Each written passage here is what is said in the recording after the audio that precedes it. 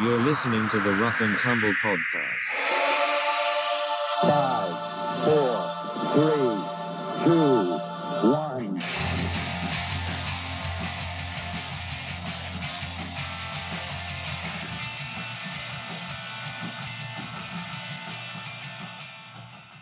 By popular demand, we have the person that we don't speak of as our special guest this week. So now you guys get to hear his voice.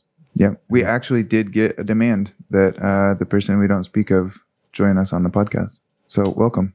Well, you are welcome, and it's a pleasure to be here. And I'm not supposed to look directly into the camera, or is that okay? That's fine. You can talk directly to the audience. Okay. Did anybody, speaking of that, did anybody see the Instagram story for Westside where they went and started filming butts? And so the whole round, he wouldn't stop looking at the camera the whole time. Oh, It was the creepiest thing I've ever seen in my life. Like, it got to the point where I think Amanda probably did the video, but she started realizing like what he was doing. And so the whole time, like, he's on bottom and side control and he won't stop looking at it. And then the guy takes his back and he's still staring at the camera.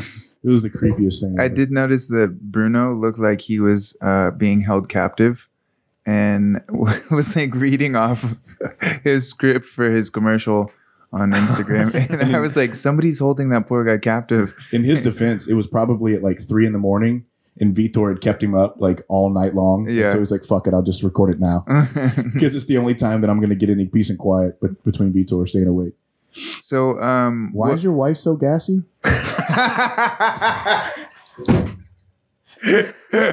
Oh man. You mean my ex-wife now? My ex-wife now.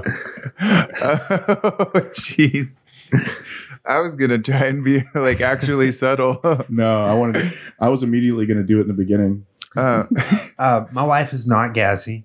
She, oh, this is bad. She's never farted in her life, actually. Not one time. No. Not that I'm aware of. Yeah, not that you've gotten to hear. Yeah. So this is the first and last time that we'll have you on the podcast. And maybe see me. Yeah, this is the end of the show, boys. Yeah, make sure you save this footage. Yeah. It's you just became Bigfoot. Yeah. What made you lower your standards for us? You guys seemed a little bit desperate, Mm-hmm. and I thrive on people who are desperate. Oh yeah. I knew that about you. Yeah. You're not wrong. No, I'm just kidding. You guys are being really successful, and I just wanted a piece of that. Oh, okay, good. Yeah. I like the honesty. Yeah. Everybody's trying to get on what we call the coattails. Mhm. So, I'm looking for the rough and tumble bump. mhm. So- Oh yeah. Oh, yeah. Oh, we did get we haven't brought this up. We got our first official, unofficial cease and desist letter. We're gonna talk about it now. We do need to talk about that. Can you talk about that? Oh, yeah. Well, it's not an It wasn't official, like it's not an official cease and desist letter because it didn't state that it was a cease and desist letter. And I conferred with my attorney, and he had the best quote ever, which we'll talk about here in a little bit. But we're doing nothing illegal. And he basically said, based on the way that the letter was presented, he also believes that they have not ever copyrighted their name. And so I'll let Johnny talk about it. He's the one that got the email. But he texted it to me, and I was just like, this is fucking awesome. Yeah, we're both equally excited about it. Actually, one of my students brought up a really good point. We need to frame it. Oh, yeah. We need to frame it and put it up in our Put it right there. in our rough and tumble gifts. You didn't bring one, I see, but that's okay. That's right. I've got a water bottle. Okay. Yeah, I guess. I don't know. Anyways, there's a band who is a pretty good folk band. I like them.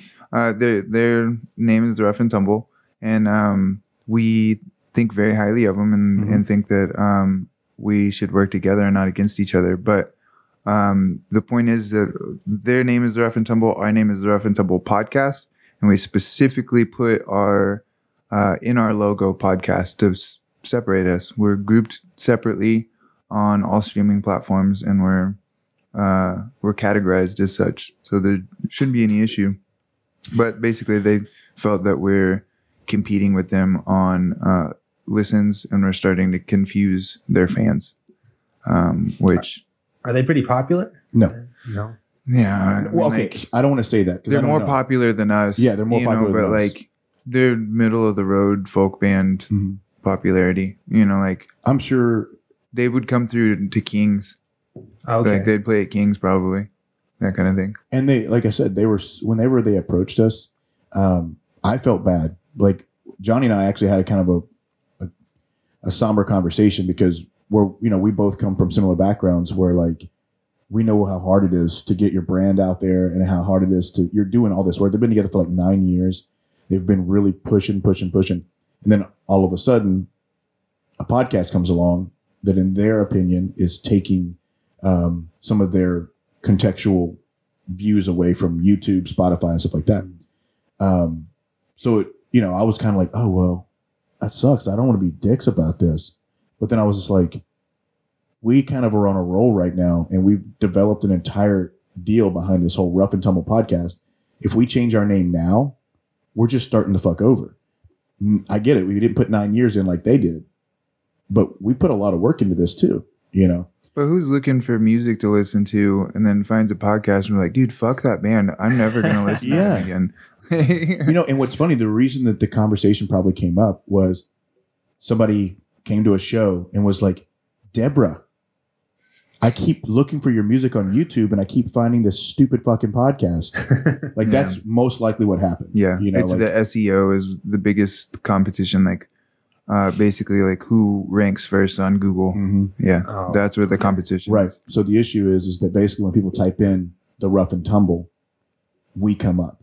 And they're not upset, but they're concerned that we're taking away clicks and views and content sharing. Honestly, I think it's the last that we'll hear from them. I think so also. We'll hear a follow-up or anything. And to quote our great attorney, Harrison, he said, it's not like you're competing for shitty folk songs in Oregon. Which I agree with. Yeah. So, but like Johnny said, I would like to have them on the podcast. We want to help them out and share the platform if we can. They seem like really awesome people. And like you said, they're how cool would it be if they could do an intro song for us? Yeah, dude. Like badass, something like that. Yeah. Like that would be fucking I don't know what we could do in return, but we'll run security at their concert. Yeah. Do something like that. Something. But as artists, I would rather us work together. But it was pretty cool. Mm-hmm. I mean, like when I saw it, I was just like, this is kind of cool. Like, we've only been doing this for 18 weeks now. Yeah. Yeah. And somebody already wants you to stop. Yeah. No, there's a lot of people that want us to That's stop. True. Yeah. Success. They're just the first ones that were vocal about it in written form. That let us know about it. Everyone else is just saying it to their friends. Right. God, I wish they'd fucking stop. So Mitch and I were Mitch was asking about all of your degrees and what you do and all of that stuff. And I couldn't rattle off literally anything. I was like, I know he's not like a psychologist, but something along those lines. So so I don't screw it up, will you kind of go through what your background is and what you do? So I am a licensed associate counselor in Arkansas. Mm-hmm. So I do like mental health counseling and stuff like that at Arkansas Tech University. Oh, you didn't have to go that far. I didn't want you to. Well, I didn't really know what to say. I didn't want you to throw yourself under the bus there. Yeah. I don't think any of my coworkers are listening to this. Hopefully. That's good. And even if they are, we're not going to talk crap about the profession, the university, Yeah, but we've already tainted our... But I got a master's degree in mental health counseling. And right now, currently, as kind of like a side gig, I'm getting my certification in mental performance consultant.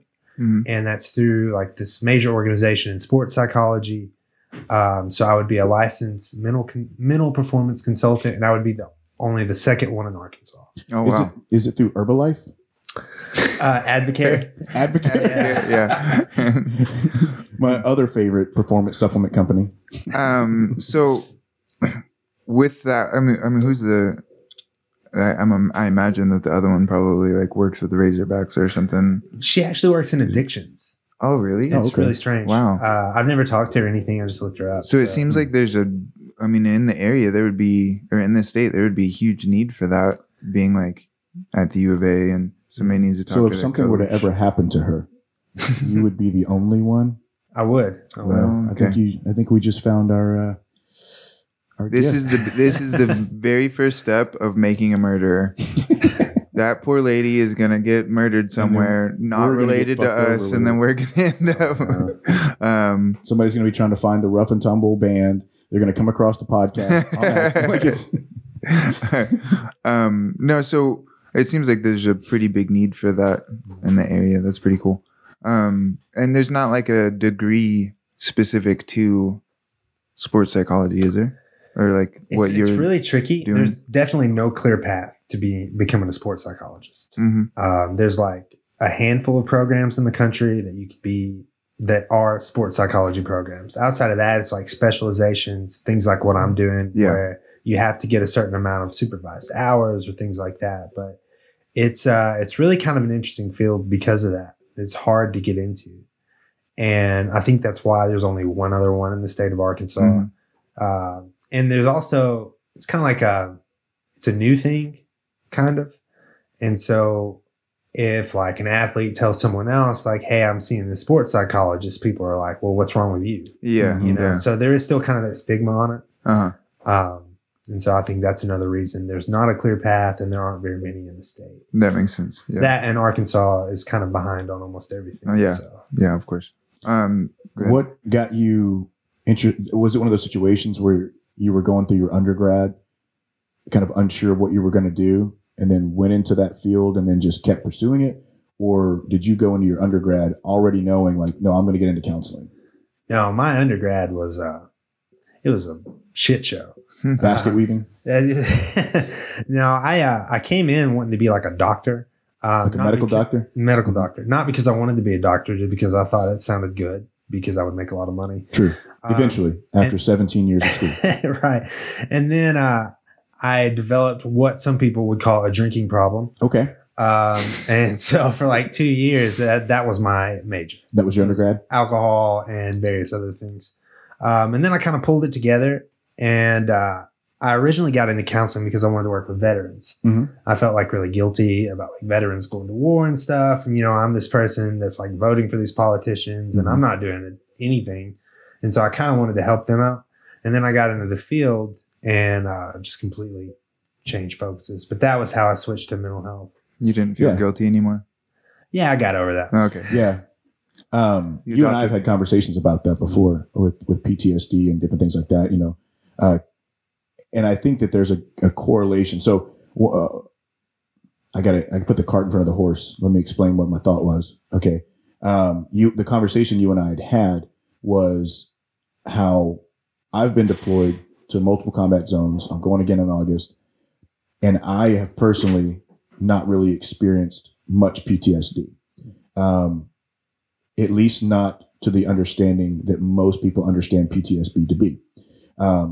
On the flip side of that, there are people in far worse situations that I have ever encountered, who have seen things that I can only imagine, right? Things that I've never seen before. And I can imagine how that can affect someone. But the conversation you and I were having were, and I've had this conversation with other professionals as well, how you have your basic infantry guys and, you know, your average soldiers, airmen and et cetera, who go into these crazy environments like that, into war and battle, and come back and are completely destroyed mentally. And then we have our tier 1 guys and our operators who were going into similar combat experiences, probably far worse than that in some instances, and are having almost zero response as far as PTSD is. And one of the things that we had talked about was it's the mental conditioning. Certain people are more apt at being able to compartmentalize and deal with trauma that way as opposed to others. And so when you have guys in like a tier 1 environment or in an operational environment they're already kind of a higher tier of person, right? Like for instance, air crew in the Air Force. So when you go through all your technical training, all other career fields, your tests, you're required to score at least a 75% on all tests to qualify and pass, like written tests. All air crew positions, it is a minimum of 85, right? So we're already held to a higher standard. You see the same thing out of some of your other tier 1 assets. And I'm not comparing myself to a tier 1 asset. I'm just saying in comparison, right? And then we have to go through a lot of different higher level training. And so my theory has always been that it takes a certain kind of person to pursue that to begin with. Whereas, you know, your average person off the street who just needed a job and was like, I'm going to join the army and they're going to put me into the infantry. they weren't you see where I'm going with this, right? Like mentally, they're already probably more apt to be predispositioned to have those types of reactions to trauma. Whereas like your SWAT guys, your SEALs, your all those guys, they're already kind of a different mental capacity, you know?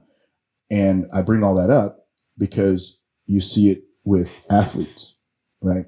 So in the comparison with that, like someone like a TJ Brown or a Bryce Mitchell or a George St. Pierre, whatever, they're already adapt to mentally to their ability to compartmentalize and put themselves in extremely stressful situations is already a part of who they are.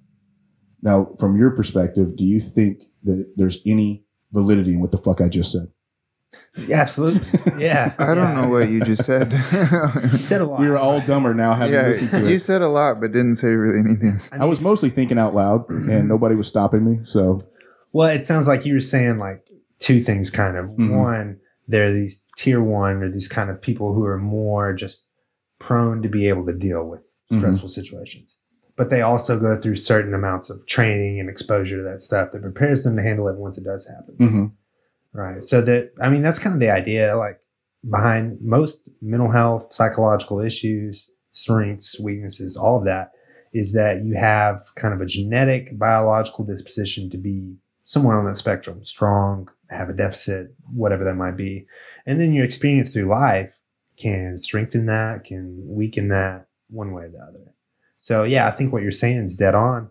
And people like Bryce or TJ, you know, they have had, Or George St. Pierre. or George St. Pierre, they're the same.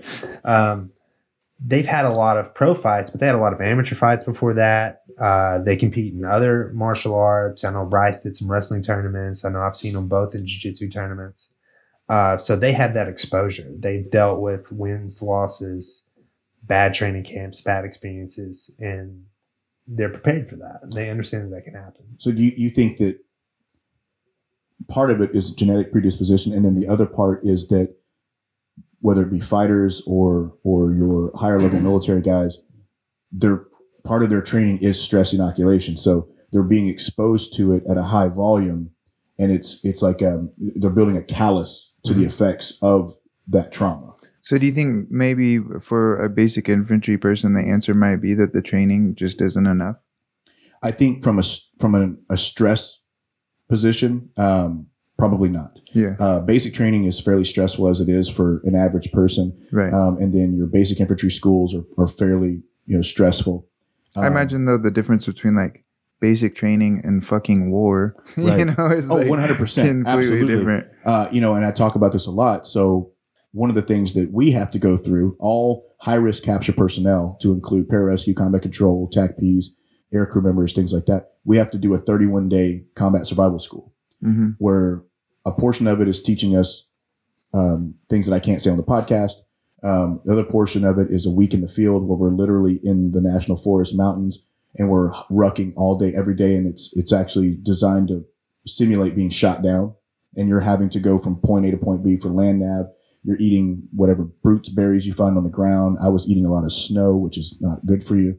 That has no nutritional value. Like, yeah, that's what the guy kept telling me.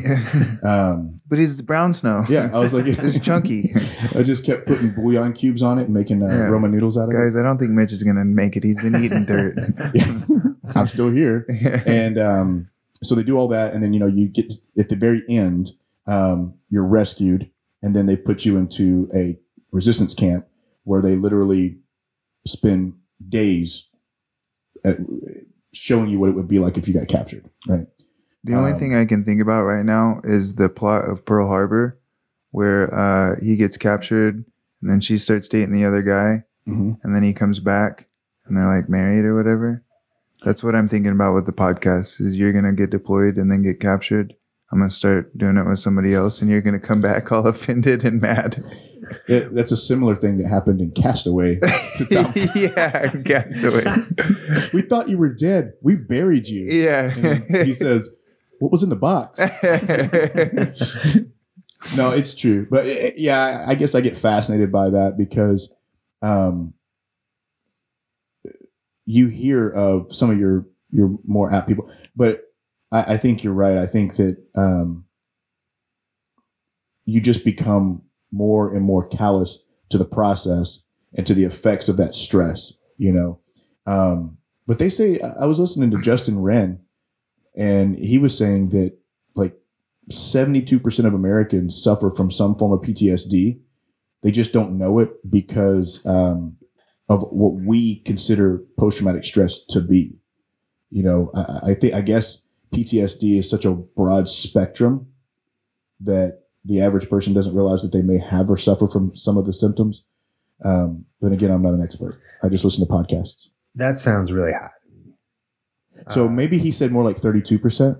I think I gave Lizzie PTSD after that wedding. See? Yeah. But that's true. Yeah. She refuses to come on the podcast now because of it.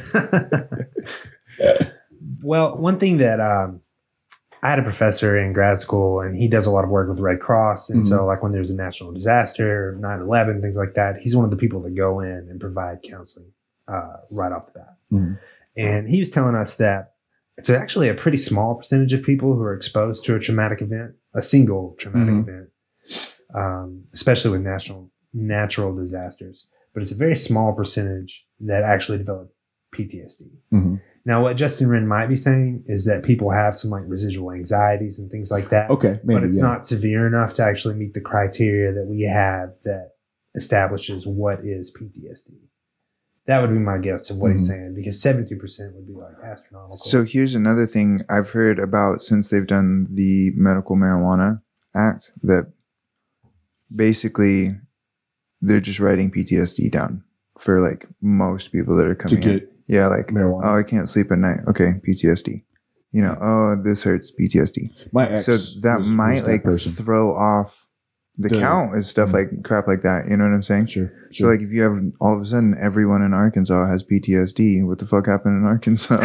Well, you're not wrong, because speaking of addiction, so my ex, and I'm very candid when I talk about this experience with people. My ex is a recovering addict. When I say recovering addict, I mean that she has not been fully sober in probably 6 years, but she has had ups and ebbs and flows and stuff. And one of the things that she would do when we were married is we'd go to the hospital because she would complain about kidney. She would say her kidneys were hurting. And then I started finding out that that was one of the things that drug addicts would do, because when you go into an ER and they do an ultrasound and they do a CT or whatever, and they don't see anything, they just take your word for it. And they would give you Norco, Oxys, whatever you were looking for. And the addicts had figured this out quickly, that, well, if I can give the doctor something that he can't find and has to take my word for the fact that I'm in pain, because maybe I just have a kidney infection or whatever. And that's what we do. And so I would take her to the ER all the time and sit and wait. And the whole time I'm thinking like that she's having these serious episodes and that she's actually having medical emergencies. And the whole time it was because she had learned from whoever, her other junkie friends or whatever, that if you say that to a doctor, they'll prescribe it. Until they started putting her in a database, apparently. And they would just prescribe her ibuprofen. And then I would have to deal with that on the way home, right? And it's similar, right? So the PTSD thing, they're finding that, oh, well, if I just say that I have this, regardless of whether I do or don't, I get a marijuana medical card. Yeah. You know? So, yeah, it's you can fudge the numbers really easily with that kind of stuff, I would imagine. I don't really know how they collect the numbers on that, but I would imagine you could screw up some stuff playing around with those kinds of things. But then again, too, like if you're hiring a bunch of people that are just, and you're not training them to, from what I understand, I haven't been to the place or anything like that, but from what I understand, like they're not doctors that are checking you out and giving you your card or whatever, approving you of your card. It's just like dudes that need a job. It's just a certification through Advocare. Yeah.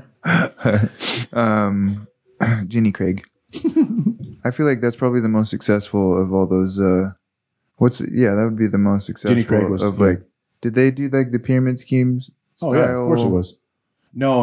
I think Did you have Jenny to Craig, sell it to other people? No. I think that was just a slim fast thing. Okay. Like you just signed up for it, and then they sent you your meals and stuff. Oh yeah, it was just a different kind of scam. Yeah. Yeah. It was a scam. It was taking advantage of people's absolute laziness. Yeah. Well, so is Slim Fast. Like, you drink this shake, and that replaces a whole meal. Yeah, and it does. They weren't Well, wrong. But then you drink 3 shakes a day, and that's all you live on.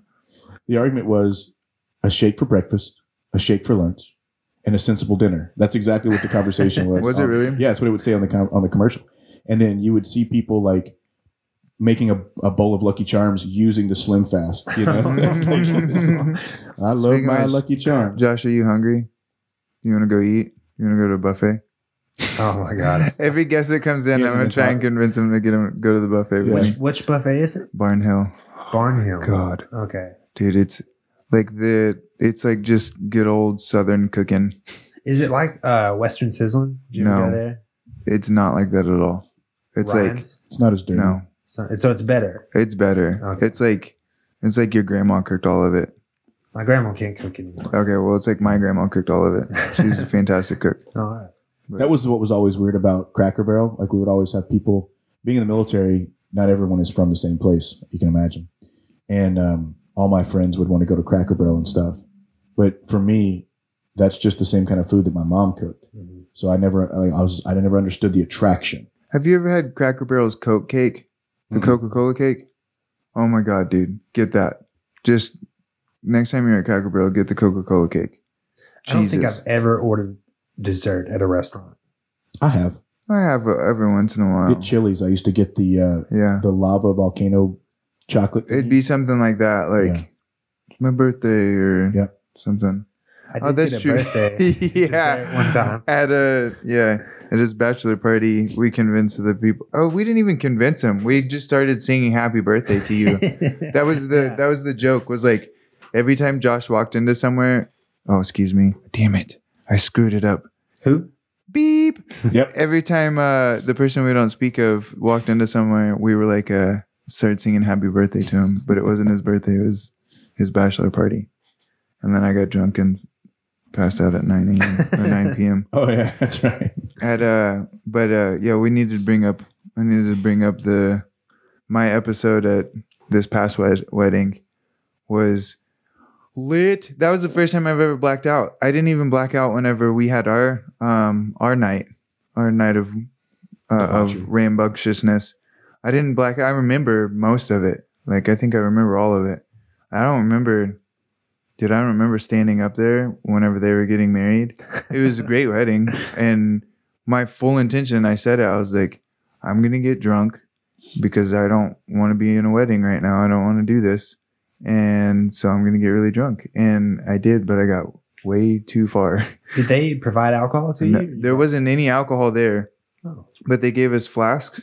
They gave all the groomsmen these custom flasks. And I was the only one that decided to drink what was in my flask. So I drank everybody else's too. And Spencer kept like feeding me more. They kept taking away the flask from me. And then Spencer would be like, here you go, bro. Because he knew what he was doing. But Did all the other flasks say Rough and Tumble podcast on them as well? no, they all had like custom, like Spencer's had his moving company on it. Just weird stuff like that. But it was a great wedding from what I hear. I was there. I was there physically. I wasn't there mentally. I remember like just the highlights of it. And Lizzie says that like I was a fucking nightmare to deal with. I was all over the place.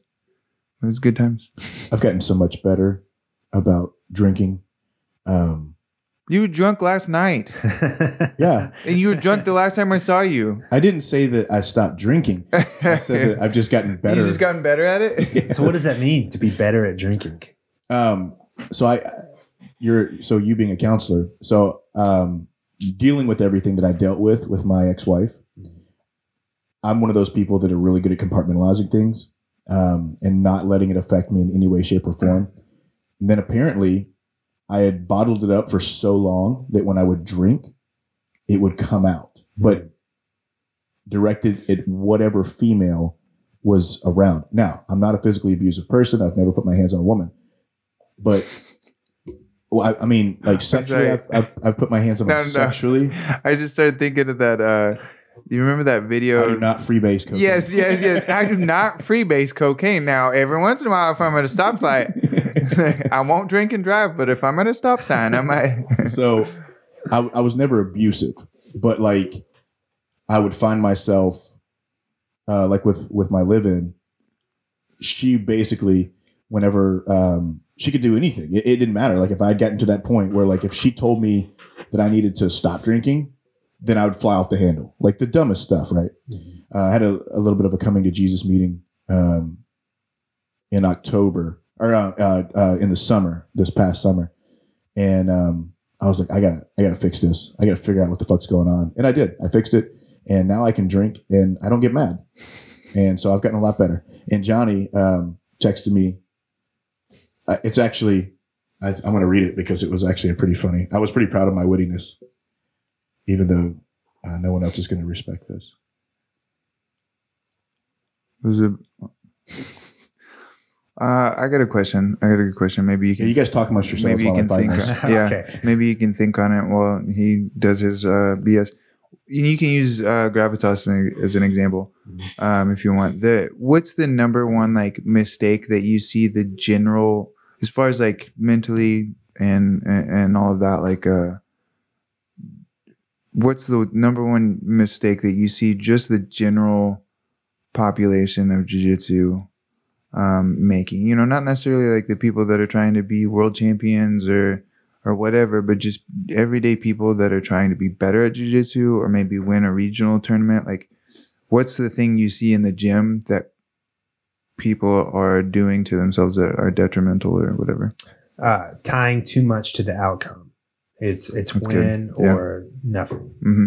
You know, and you have to have some of that. You know, you have to really try to win. You have to want to win. You have to train to win. Otherwise, you're probably not going to learn as much. Right. But if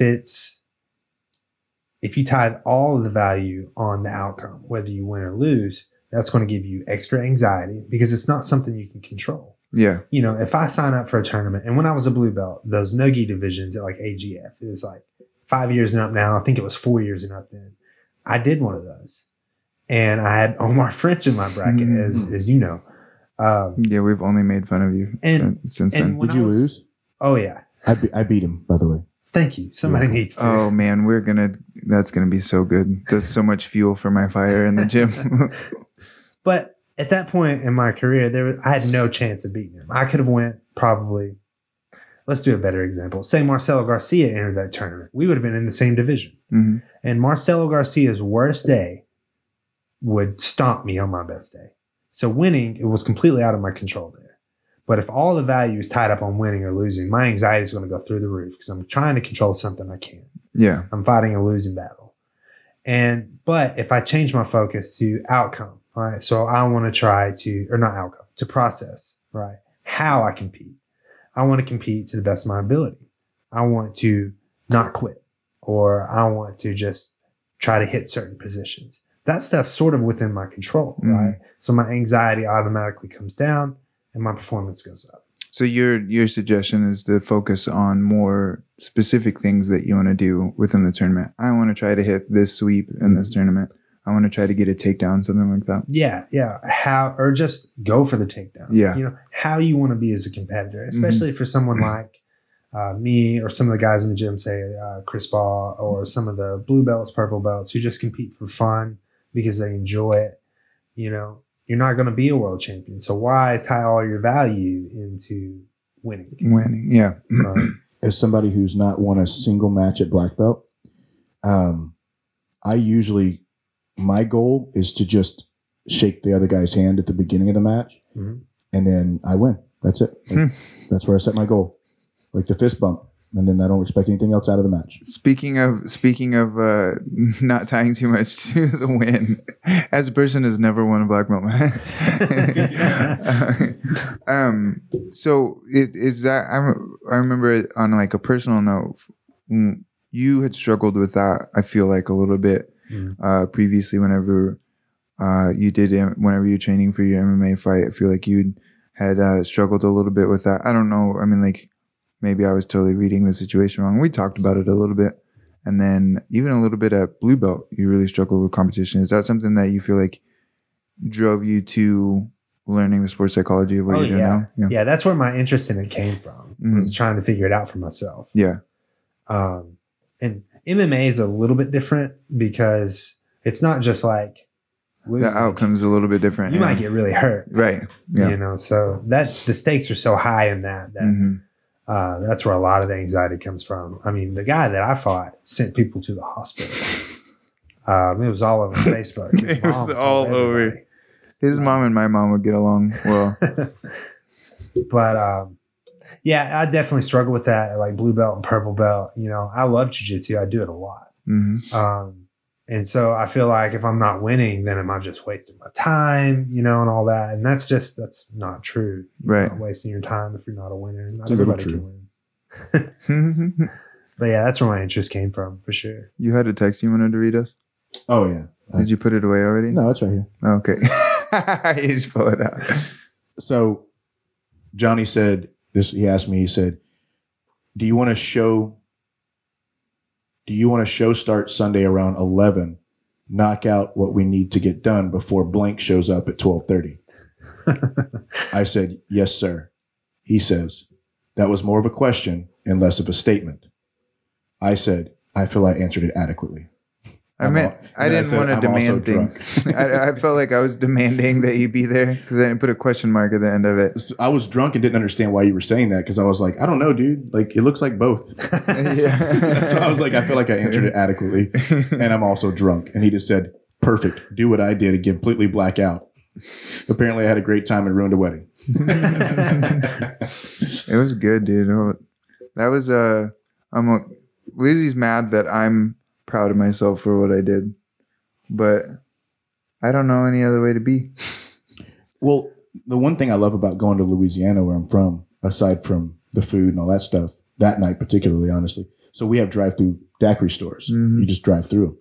Well, the one that's closest to my live-in's brother's house it's called Daiquiri Divas. So that's the name of the place. And they sell half-gallon daiquiris. Oh, God. So it's a half a gallon daiquiri. It's the biggest thing you've ever seen in your life. And I drank it all. And then when I got to like this much left, which is, you know, I don't know, probably like, 16 ounces were left or whatever. I just put a bunch of coconut rum in it and swirled it around and drank it as fast as I could. Dude, I can't drink like that anymore. Well, it tasted just like a Fruit Loop. It was delicious. I used to be able to, well, I'm just saying like that quantity of alcohol. I don't do it often either. I was just on vacation. So like I drank like 3 times while I was on vacation this past week. I got drunk all 3 times, but it's because here at home and stuff like that, I don't really drink at all. Yeah. You know, like I don't like to have the inability to perform at work, in class, things like that. I don't like feeling that way. Plus I've got all my kids and responsibilities and stuff, and I don't like to deal with any of that. So even on the weekends, I don't really drink because Sundays we're doing the podcast. Saturday I'm spending time with family. Although there was the one Sunday when we had Nate that I did drink a whole like 24 pack of Blue Moon. It was an occasion. It was. Nate was in town. We had to celebrate. So I almost forgot to bring this up. The last episode. Yeah, it was the last episode. You had talked about you were going to do Worlds because I convinced you or whatever. You remember? I don't like your tone. You're going to figure out why my tone's this way here in a minute. Go ahead. So you said you're going to do Worlds because you're talking about the timing? Because I convinced you of it or whatever. And so then I decided I'm going to do Worlds with you. There you go. So I'm going to, I've got the same weight class? No, we're going to only compete against each other at Worlds. We're planning a choreographed dance. We're going to go and clear the mats. And I will tell you this, a lot of people make this big deal because in jiu-jitsu, the adult black belt world championships are considered to be like the pinnacle, and Masters Worlds doesn't get as much as much attention as the original Worlds. But dude, I'm here to tell you, man, like Masters Worlds black belt is just a who's who of every legend of the sport. Yeah. Like, so I don't give a fuck, man. Like I've said this before. So I'm middleweight, so 181.5, but I've competed at medium heavy, which is like Josh Hinger, Marcelo Garcia, like all these titans. Lovato Jr., I think, was medium heavy. Wait, are you competing at middleweight at Worlds? Yeah. Yeah, we're the same weight class. Oh, good. Yeah. I'm not doing medium heavy. Fuck that. I'm not doing. You think that that it'd be a good idea for me to go back up to medium I think heavy? you should do lightweight. No, I can't. All right. What is that weight class? Well, I'll see you the podium. 167. 167. Yeah, I can't do that in a gi. I don't think I could make that in gi. If it was like shorts or something, I probably could. I don't know. Maybe we'll see. I'm gonna go to Brazil in June, and that's gonna be the start of my training camp. You should film it all, and then like camp. I'll film my training camp, and we'll just like make a montage. Well, dude, I figure we're probably going to compete at a bunch of the same tournaments. Of course. Probably against each other a couple times. I can't wait. So we Who's might going as to well. win?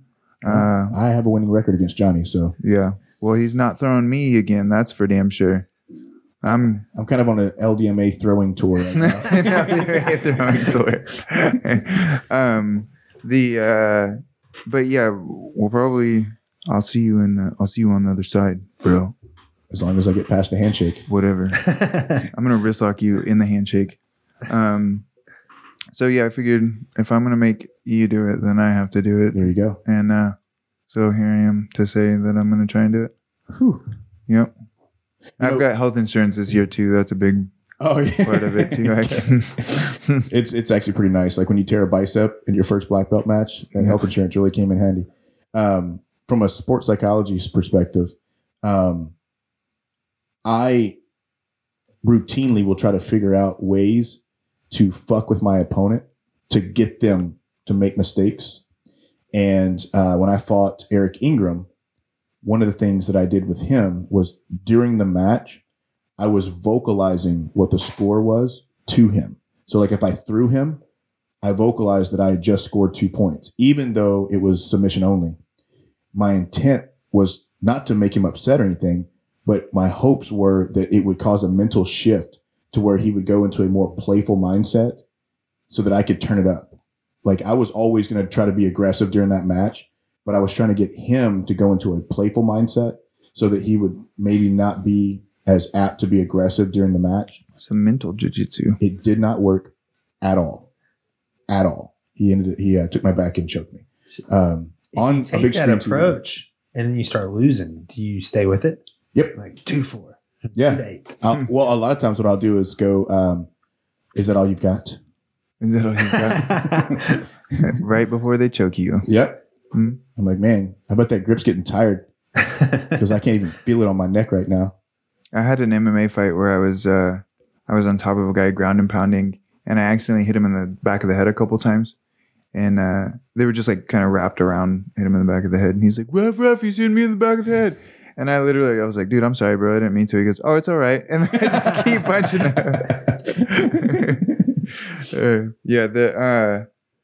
I think that could work. Yeah. Throw him off a little bit. What's his name? Josh Fox, I think. And I apologize ahead of time. I don't think that he listens to the podcast, but he owns Fox Fitness in Kansas City. Mm-hmm. Really great gym. Really good gym.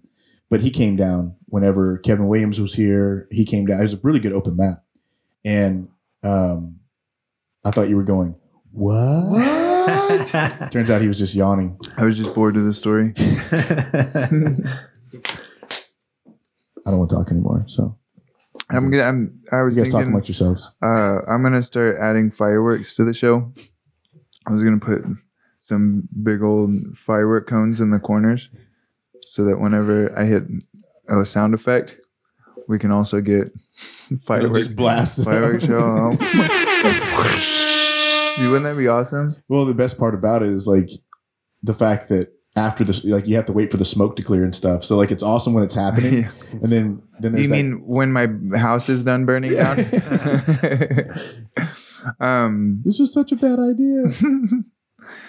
What are your plans for 2020? Do you have any any plans? This episode is we're kind of fucked up on episodes because we did. I know a good divorce attorney.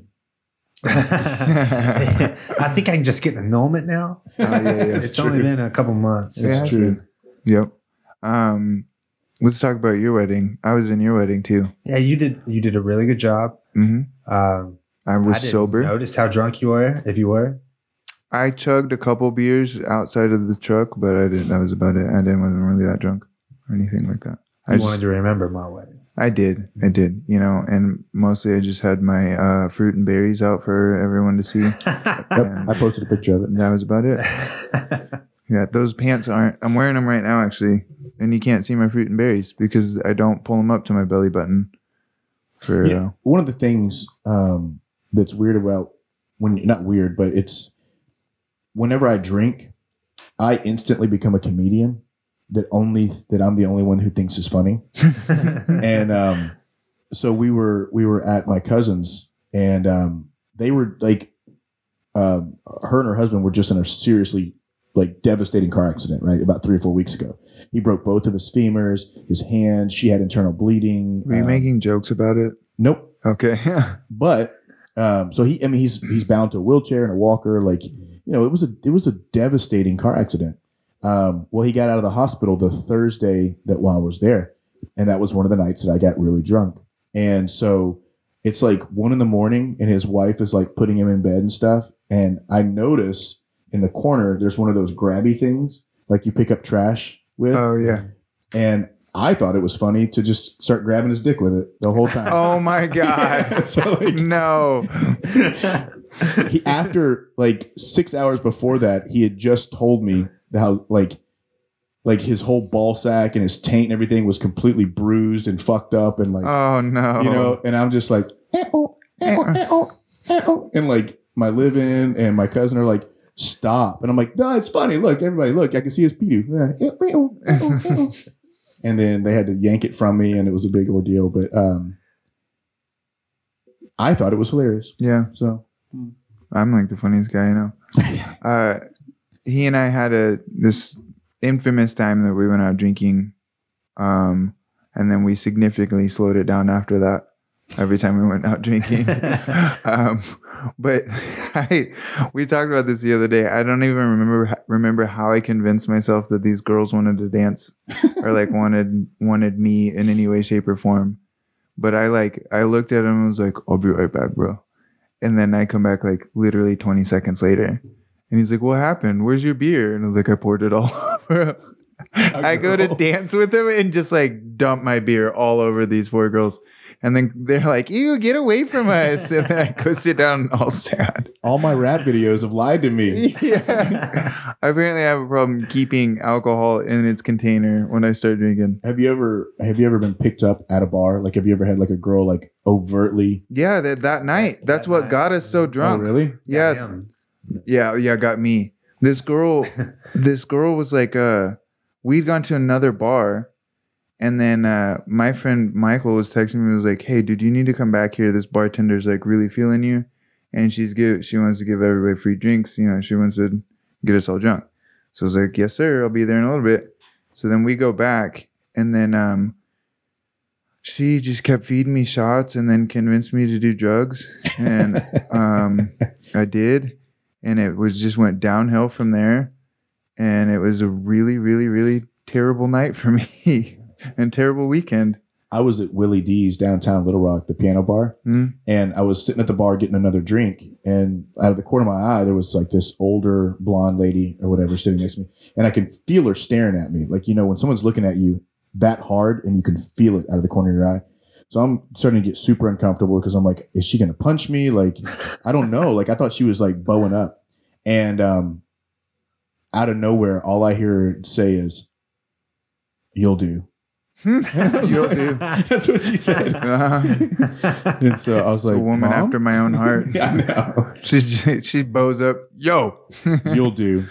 I had after playing a concert one time, I had somebody pass me a note, and it was a girl, and I was like, "Oh, this is cool. All right, I'm into it."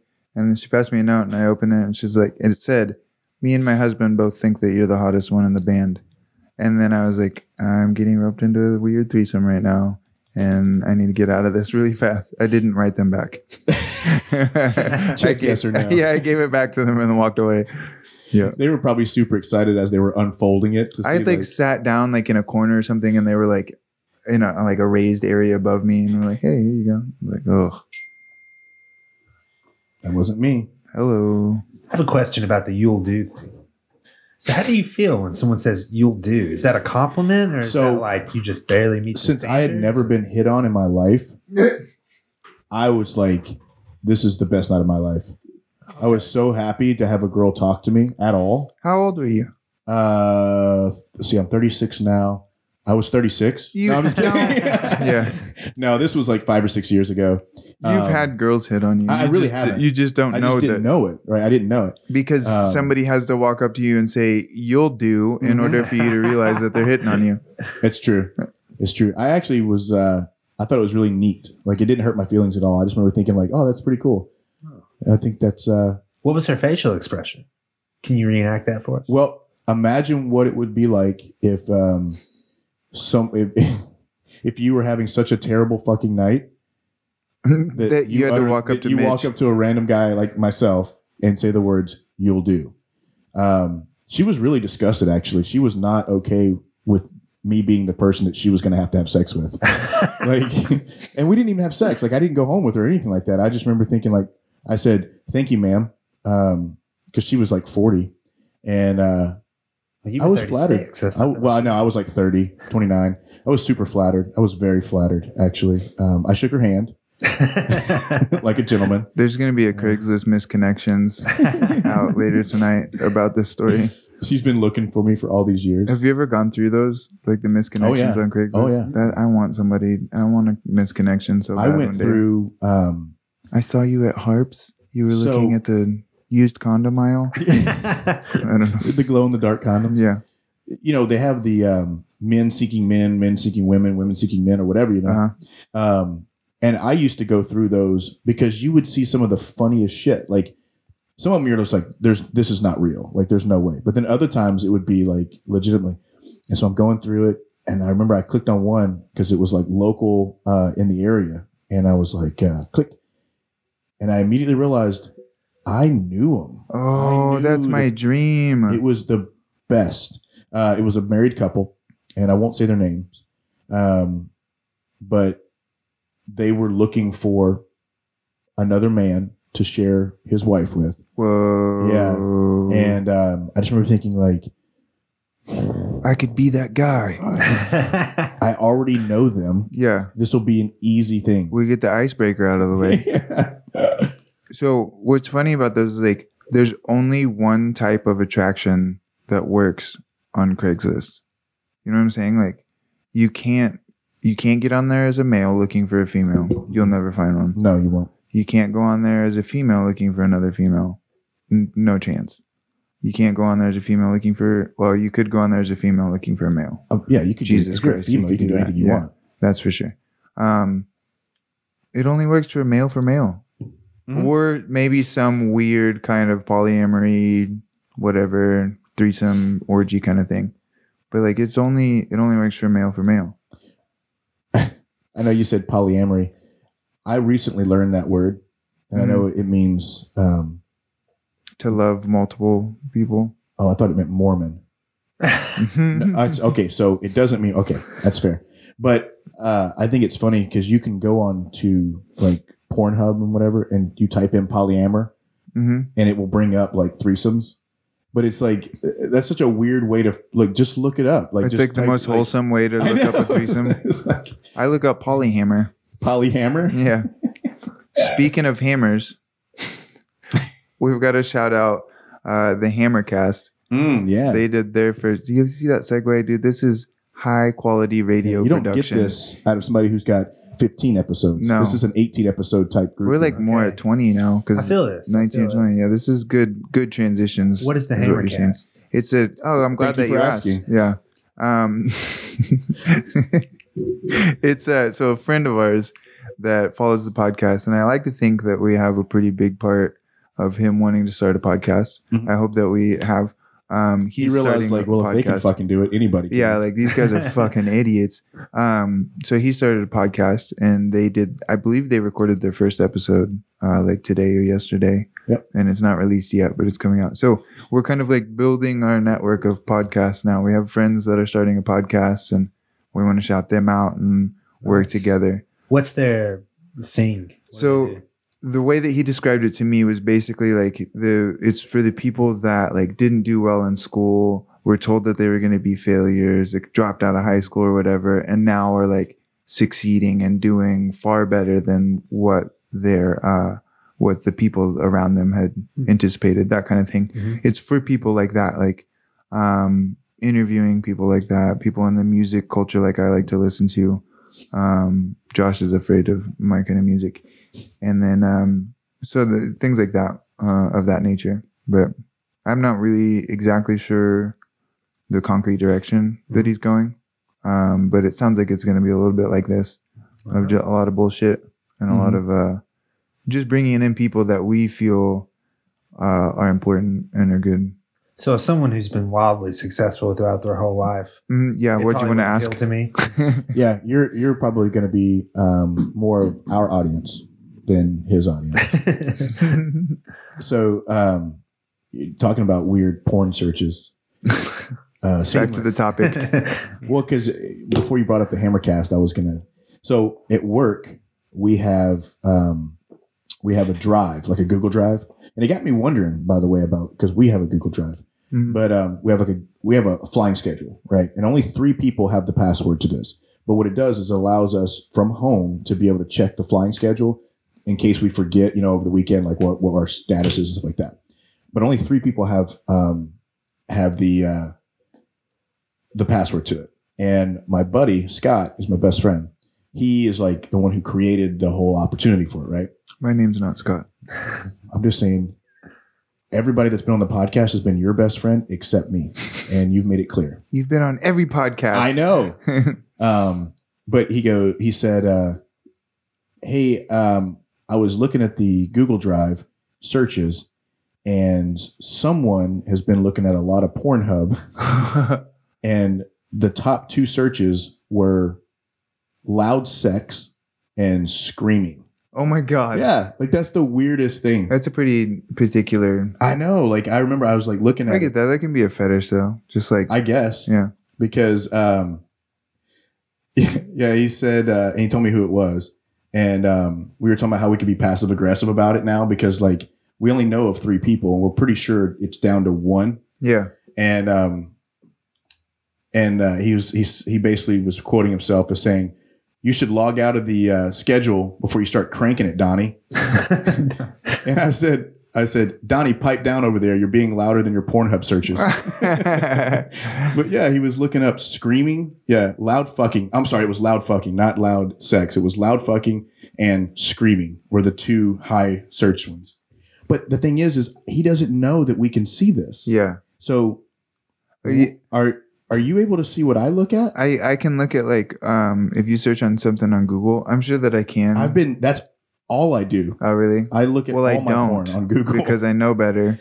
The only thing that I see is your YouTube history. I logged out of that, recommendations. Yeah. We started getting like kids recommendations. And I was like, oh God, his damn kids have gotten on YouTube. Because my 2-year-old watches this show called Coco Melon. That's exactly what it was that we were getting recommendations for. It's like a kid's learning. Uh-huh. And Johnny always knows what phase I'm going through based on my YouTube searches because I know what's coming up on the episode. Because I went through it. He was like, God damn it. He's like, all you do is looking up gun stuff. And then he goes, are you getting into magic? Yeah. There's all kinds of magic card tricks. So I went to Branson like 3 weeks ago and saw a magician. And I was like, I'm a magician now. Yeah, I'm going to be a magician now. And so for like, I woodshedded for like 3 weeks just watching nonstop YouTube videos on how to do magic. Dude, how much shit have you seen? This is why me and Mitch work well together. It's like, how much shit have you seen me go through where I was like, oh, I could do that. And then I just start like trying to figure out how to do it. I did that with magic too. Yes. It's not hard to do, but the sleight of hand stuff is very difficult. But it's just funny because he was like, Are you getting into magic? That could be your next Patreon video. Yeah, Just doing magic magic tricks. tricks. No, That's true. I learned the hard way. Most people do not appreciate sleight of hand magic. Mostly everyone in my family. Does it involve? Yeah. When they found out that I was doing magic, it got to the point where it was like a joke. They were like, "Oh, so it's another card trick, Mitch." And then I would do it and they'd go, "Oh, you did this, this, and this." I'm like, "Yeah, it's not real fucking magic. Like, magic's not fucking real." Yeah. And you're being an asshole. Like, nobody goes to a magic show to figure out how it's done. They want to be amazed and mystified. So now I only show my magic tricks to my 9-year-old and my 5-year-old. Yeah. And That's they a good plan. fucking love it. Yeah. I would imagine. Yeah. The Oh, you thing got that another card trick for us, Mitch? Oh, ooh, the amazing Mitch. Go fuck yourself. The thing that discouraged me from doing card tricks was whenever I started to get into like, I wanted to do all the sleight of hands, which I was like, I just have to play with the cards for That's long it. enough. You just got to play with it long enough. But then I started realizing like most of those card tricks are like math based. Like Not the ones I do. you gotta like separate it 4 times and this and that. And that's when I was like, fuck this, dude. I'm out. I can't count more than the fingers that I have. Yeah, I learned a lot of cool. I'll tell you what, when I also got into magic, I didn't go to like magician school. I wasn't like a professional magician yet. But when you start going into that rabbit hole and you start finding out how they're doing all the tricks, it takes a little bit of the fun away. Yeah. Like because I'm like, I learned how to levitate stuff. Mm. And then when you find out, like, there's like all these like magician tools that they use that you can buy from like magician stores. Yeah. And you're like, Damn it. I thought there was some level of Or some of sort of wizardry. like cleverness where you're Yes. like, oh, that was really clever. Nice. Yeah. You know, like I've been waiting on my letter to Hogwarts and it hasn't come. Damn. So every time I see an owl, I'm like, nope, next time. have you guys ever like wanted to get into like Magic the Gathering or Dungeons and Dragons? Not once in my entire life, but I did Never. go through Alright, well, never mind. We're not starting a clan. Me either. I've never known anybody that's wanted to get into that. That's weird. I remember all my friends who were really into it though. I had so I was really into comic books growing up, and unfortunately, it's almost impossible to just be into comic books and have friends who are just into comic books. Mhm. Like I was the guy that was like, no, I'm just into comic books. That's it. So you go to the comic book store and there would be guys who were into comic books and Wizard and Magic and Pokemon. I went And through a you're comic book phase too. fuck, you guys are taking it to another level. Like, just be cool with the fact that Wolverine has claws and he can heal himself. But I remember Magic the Gathering got hardcore. I never understood it though, but and every comic book store owner was just like the comic book store owner from The Simpsons. Mm-hmm. Like they were all they were that guy, a ponytail and a goatee and slightly overweight. So I want to get into it though. Like, you want to do it now? Like I've never making the done decision now it. in your 30s to do that? yeah, because like, dude, I have so much time to waste, and I just want to get some. you want to do magic? Yeah, I just want to You like. have a table for it. That's exactly what got me thinking about it. I Like, know. that's This a is great definitely a table magic for card table. Settlers of Catan. Have you ever played that game? Mm-mm. Oh, dude, that's an amazing game. I would get deep into that one if I could. It's not like a incredibly complex game, but it's really fun. Anyways, sorry. So you guys don't want to play D&D with me? Is that what you're saying? What do you I actually fully expected there to be a reemergence of those things whenever Stranger Things came out because of like the nostalgic 80s thing that was being proliferated with that. And unfortunately, it didn't really happen the way I thought it was going to.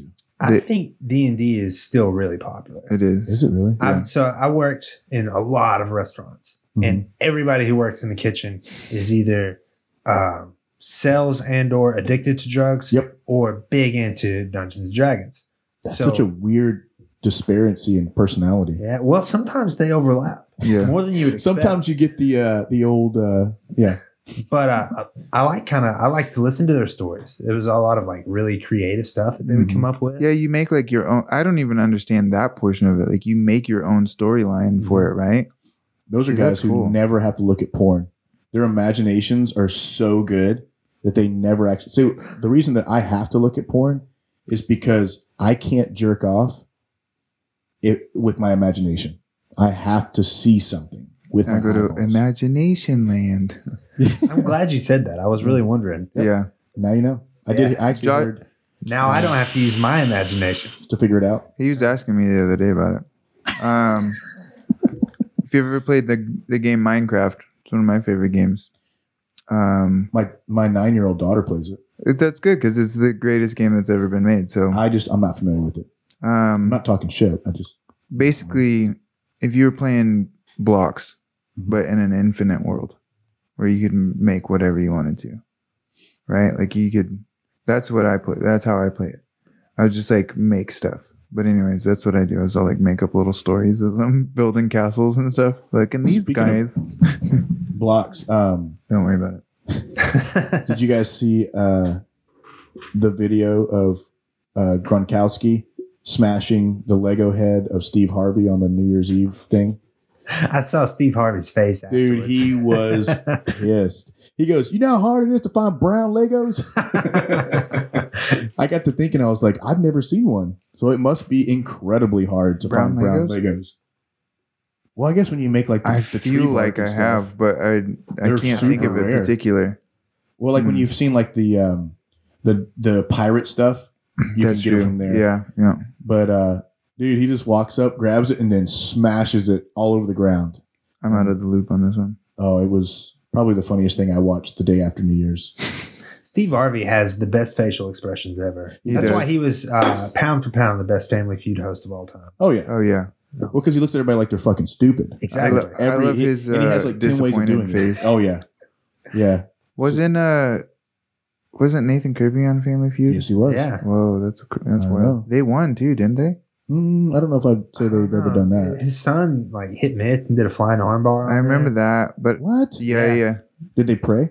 Steve Harvey looked at him like they were stupid. Well, They that's probably Steve should have Harvey. started praying right But after that.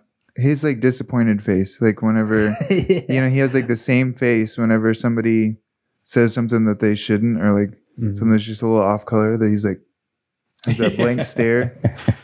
I love it. He is good. I don't know. I thought, didn't Drew Carey No, post Drew it a little Carey bit was. too? He does Prices Right. He does Prices Right. He might have done it a little I bit. thought he no. It was Louis? Or- Louis. Louis Anderson. That's Yes. who. Yeah. What happened to him? I think he's dead. Is he really? I don't know. Don't you say that? Talk amongst yourselves. I'll find out. Didn't he have a cartoon show too? Yeah, that was how I knew. Louis. It was called like no. I'm thinking of a different one. No, I think it was something like that. Louis. I think it was, yeah. And it came on around the same time that Bobby's World was.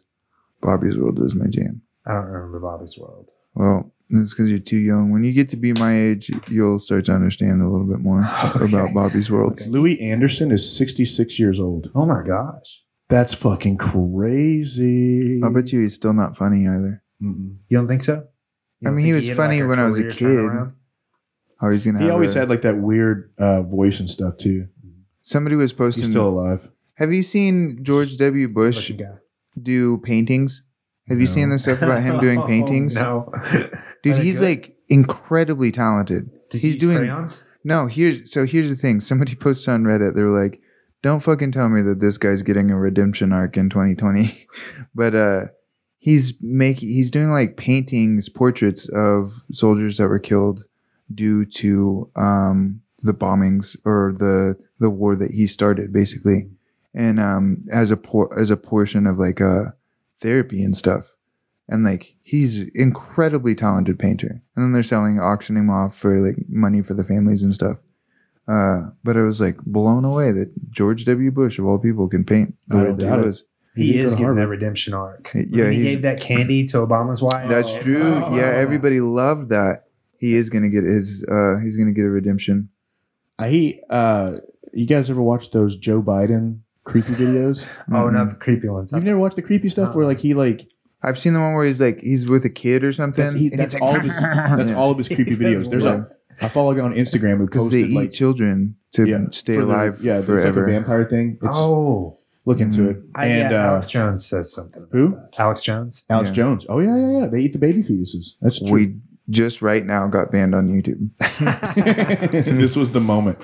Speaking of Louis Anderson, in 1997, Louis Anderson was Seamless. blackmailed by a man named Richard John Gordon. Gordon demanded money from Anderson, threatening to reveal it to tabloids that Anderson reportedly sexually propositioned him in a casino in 1993. Dude, that's Nobody's so before its time. I know. You know what I'm saying? Like that's something that happens now. Yeah. He said Anderson paid Gordon $100,000 in hush money, fearing the story would threaten his starring roles in two family-oriented series But when Gordon's demands increased to $250,000, Anderson's lawyer informed federal authorities, and Gordon was arrested after leading FBI agents on a high-speed chase on Santa Monica Boulevard. Whoa. That's Boom. How did I not hear about this? Yeah. Well, because it's Louis Anderson. Nobody True. actually cares about It was him. 1993. That's true. Oh, yeah. That's true. He's going to have maybe that's why he's hiding. He's staying under He is. He's like, for this Me Too movement, waiting for Who's that to that blow gonna- over. There's a lot of like comedians that just refuse to do college campuses and yeah. stuff because of the woke. And I keep hearing people say that, and it's just like, what? That's so weird. That's so crazy. I can't imagine like the college campus being so. What are they doing that's chasing them all off? Dude, have you heard they're trying to... So two things. There was some comedian who... maybe she wasn't a comedian. Maybe she's just a TV producer. I don't know.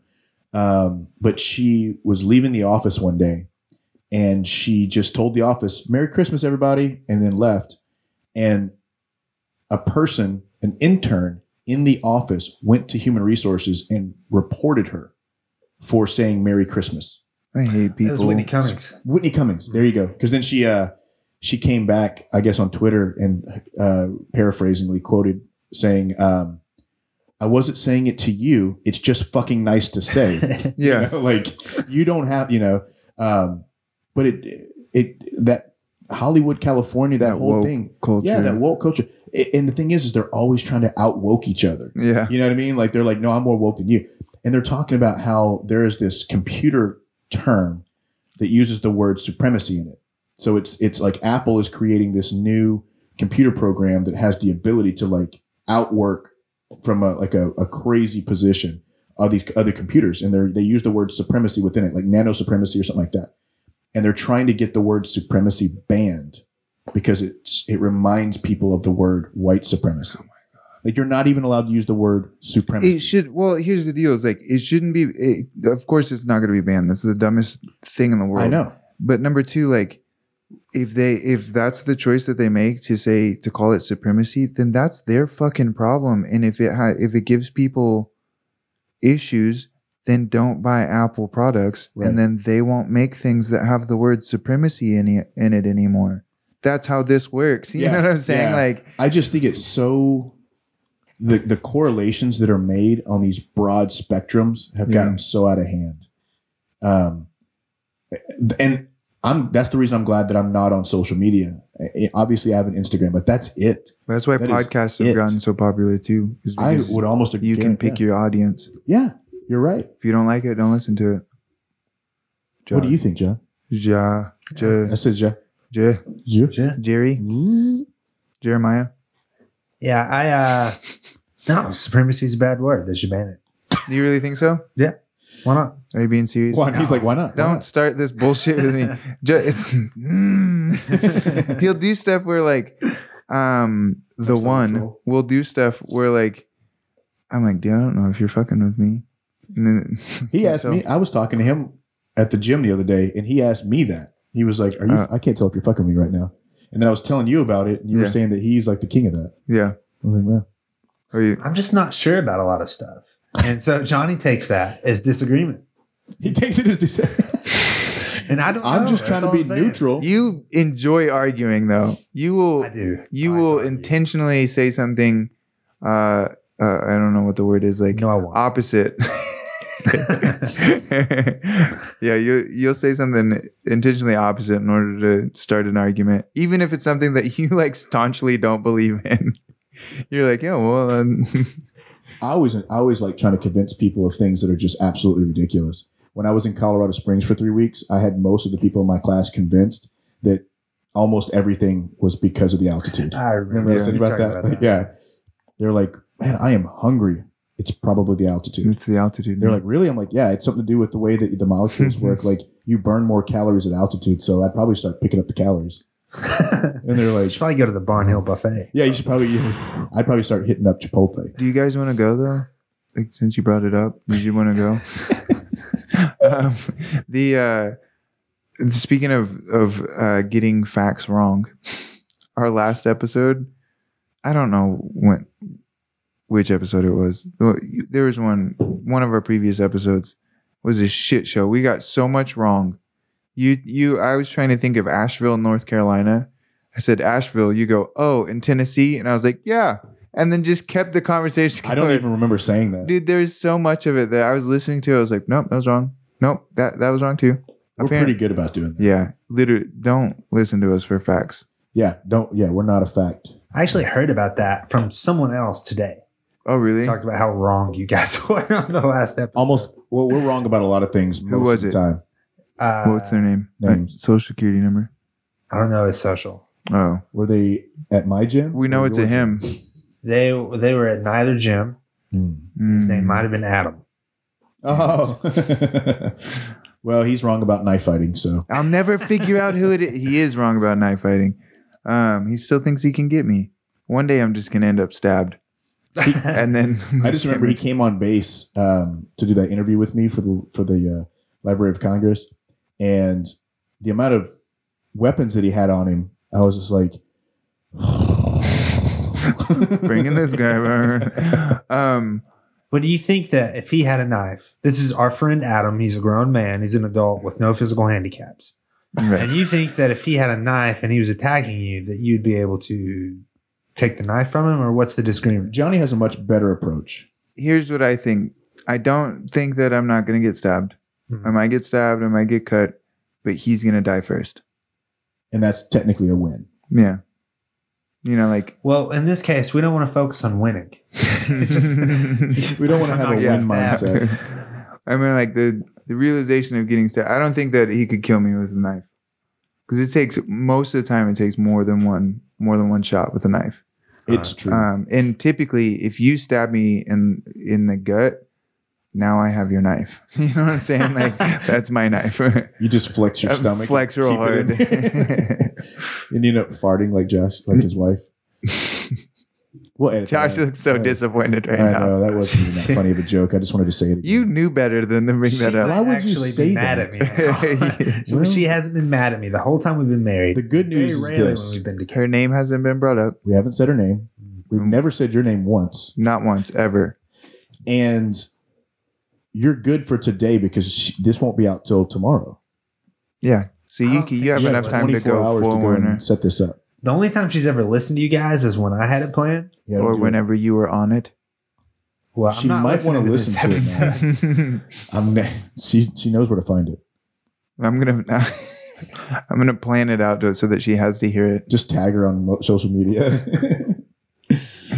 That's good stuff. Good stuff. So, we've got an episode that's coming out on Patreon, a special episode, an interview with Felipe Trovo, Mhm. and then his episode. We'll release that as a full episode the following week. After that, I'm excited about that. You haven't gotten to listen to it yet either. I should have had you listen to the episode before you came so we could talk about it. Sorry, but it was really good interview with him. I really liked it. You got to roll with him a little bit. Yeah, just once this time. Okay, how'd you feel with him? Man, it was pretty easy. Yeah. Yeah, I saw you sub him like 9 times. Yeah. No, he dominated me. Mhm. I did better than I did last time, which I count as a victory. win. It's a Improvement. victory mindset. Yeah. You didn't die first. I had a question. You and I train infrequently, Mhm. mostly no-gi, which I never do. Mhm. You've never submitted me, but I have caught you a few times. Yeah, twice. Well, that's what brings me to this question. I told Johnny about it. The last time you and I trained, Mhm. I caught you once. Right. I took your back, which is surprisingly easy to do. It is. I've trained him on that. Yeah. And I remember at the end of the round, you said, "Did you catch me once or twice?" Mhm. And I said, "I only got you once." But I always wondered why you asked that question. Because I couldn't remember. Because you had my. Go You ahead. just wanted me to talk about how, We're all listening. how you beat me. I didn't. So you took my back The other 2 day when I times. submitted you. And I remember then that. one time you had my arm trapped. Oh, because I was almost arm locking you on accident. Yeah. And I Yeah. couldn't remember if I got out or not. And I was just curious. Because I told Johnny, I was like, man, I feel like I feel like so and so is keeping score. Yeah. Oh, I do. I always keep score. Yeah. Yeah. It was I was saying he might be keeping a chart at home. And also, in your defense, so that I don't come across as a complete douchebag, I also told Johnny on air, I believe, that I submitted you within the first 15 or 20 seconds of a 5-minute round. and then ran for my life the other 4.5 minutes. So it wasn't like an easy kill.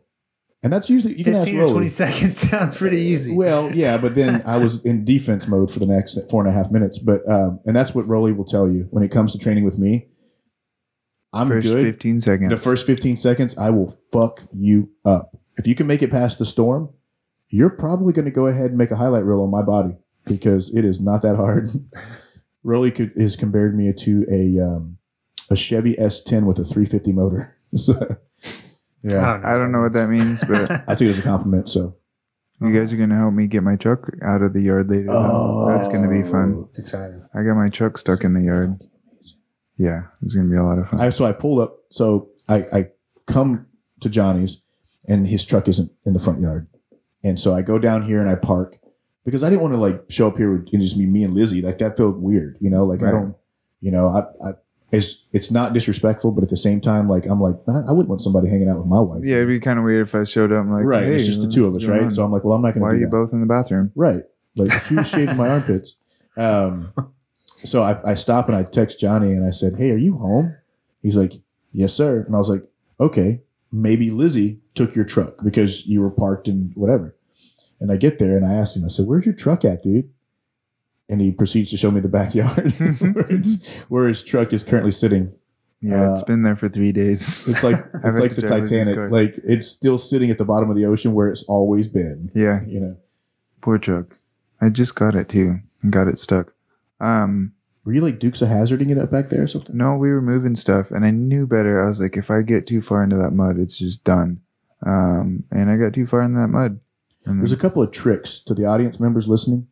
When it comes to putting your truck in the mud and stuff like that, you want to do it right. you want to do it right. Mhm.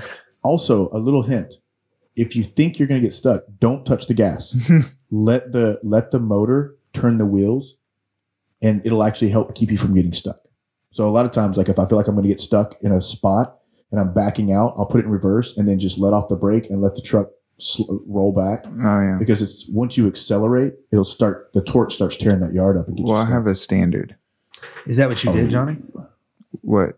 What Mitch was. I dug myself pretty deep. I think we can both agree that is not what happened. Yeah. Well, see, I forgot it was a standard though. yeah, it's I a did. standard. I tried, you know, I was like, oh, I'm stuck, but I think I can kind of inch it out of there. That dug me down. I was like, okay, obviously I can't do that. So then I tried putting some boards under it. That got worse. You just Then I shot it in tried- the neighbor's yard. Attaching a 2x4 to the wheel so they could get a thing, but then the ratchet strap wasn't big enough.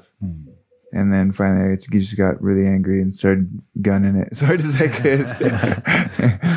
And then, yeah, and Lizzie's like out there, like, calm down. I'm like, leave me alone. Give me a beer. That's how you end up with a truck in your yard. And Yep. next thing you'll know, I'll have 5 trucks in my yard and a camper that's broken down, and I'll be hoarding all Well, one of the kinds trash. suggestions, Johnny was like, well, when so-and-so gets here, I'll have you guys get in the back of the truck and you guys could just bounce up and down and it'll get some weight to it. And I didn't want to tell him, but so I'll say it now that people are listening. Mhm. I don't feel like that's going to work. You're already stuck. Like the tires and the tread and everything are already like slick. Well, I mean, we're going to be doing multiple. That's not That's the just one only strategy strategy I got that you. we're going to Okay, employ. okay. That's fair. We're going to be doing several of them. That's fair. You know, we're going to dig it out, put some towels under, then we'll put you guys in the back of the truck, start bouncing up and down, Well, get some grip. I noticed that you basically parked underneath my truck today, which was weird. I don't know why. I was That's where Nissans go. Mhm. I didn't want you to go anywhere. Hmm. obviously, hope there's not a fire. All right, let's wrap this up. Thank you for coming on to the Rough and Tumble podcast. We appreciate you being here. Thank you I'm for really excited about the fact that we talked almost nothing about sports psychology. Yeah, very little. We did a little bit. A little bit. Yeah. What, did you have some more stuff you want to talk about? Sports psychology? Try hard, believe in yourself. You stole your that vitamins. directly from me. That I got it from this other guy named Hunter Colvin. He's a jiu-jitsu guy out of Oklahoma. He's pretty good. Never heard of I it. got my favorite sweep from him too. So Hunter came into my gym to do that. Seminar? To do that sub only tournament. Yeah. Yeah, and he hits. You know that 2-on-1 butterfly sweep where you lift and throw him to the back. That's like my favorite sweep. He hit that on everybody, and then it became the Hunter Colvin sweep. But I did it first. He's incredibly good. He really is. Yeah. Like he just kind of like, I don't know. Like you didn't hear much about him, and then all of a sudden, he was really fucking good. Mm-hmm. You know, and his business partner James Partridge is really good too. Isn't it like James Partridge or something? I think that his name is James, and then he just one day took the E out on social media, and everybody calls him Jams. Okay. I just don't feel like his parents named him Jams. That'd be a pretty cool name. What's up, James? What up? Preserve. Yo, James. I like them strawberries. Where you going? Like, I don't know. I think I've always called him James because I didn't want to call him Jams, and then him be like, "Idiot! Why are you calling me Jams? It's clearly James." Well, I don't know him, so I'll call him whatever I want. Well, he's really good at jiu-jitsu as well. That's cool. Yeah, Hunter's really good, but he stole my sweep. I'm saying it right now. Hunter never smiles either, which is always super weird. Mm-hmm. Every picture he's always never smiling. Yeah, He hasn't seen your magic tricks. Well, that's true. we'll have to bring him on the podcast. Show him the magic. And if he has one thing negative to say about my tricks, he's off the podcast. Yeah, we run this show. It's 2020. This is our year. Yeah, we'll have you on some more, and we can talk some more about it, or we can just talk some more about it now. We've been known to stop a show and then just continue. Going. Yeah, we've had a couple of episodes where we literally have an outro right back into an intro. One of them, like, I completely wrapped up the show, and Mitch was like, "Oh, we're done." I was like, "Well, we can keep going if you want." Yeah, and so we did for like another 30 minutes. Yeah, but I don't know, you know. Later, guys. I don't have anything specific to say, I guess. I don't know. Well, it's kind of hard. When we had TJ on, he actually made the statement that he believes that most athletes, if you're able to, should seek out a sports psychologist. And he said that he has actually worked with sports psychologists, and it was a game changer for him. You know, I would have guessed that. Not from that podcast, which I did listen to, but because they're all really, really exciting content. Why wouldn't it be? Stuff. Yeah. But I was rolling with him one time, and I guess when I first came to Westside, he was walking around in a knee brace, so I guess he was injured or something. Mm-hmm. And it's probably from rolling with me. That's those first 15 to 20 seconds. I'll fuck you up. But this was like one of the first times I'd seen him training since he'd been walking around the knee brace, and he was a little bit winded when we were rolling, and he was using self-talk to himself, and he was doing it out loud, and he was doing it in a way that was very deliberate, and you could tell this was something that he does. Mm-hmm. And so I noticed that, and then when he talked about it on the podcast, it made a lot of sense. Well, he does that, but when he first started doing it, I thought he was talking directly to me, and so I kept going, huh?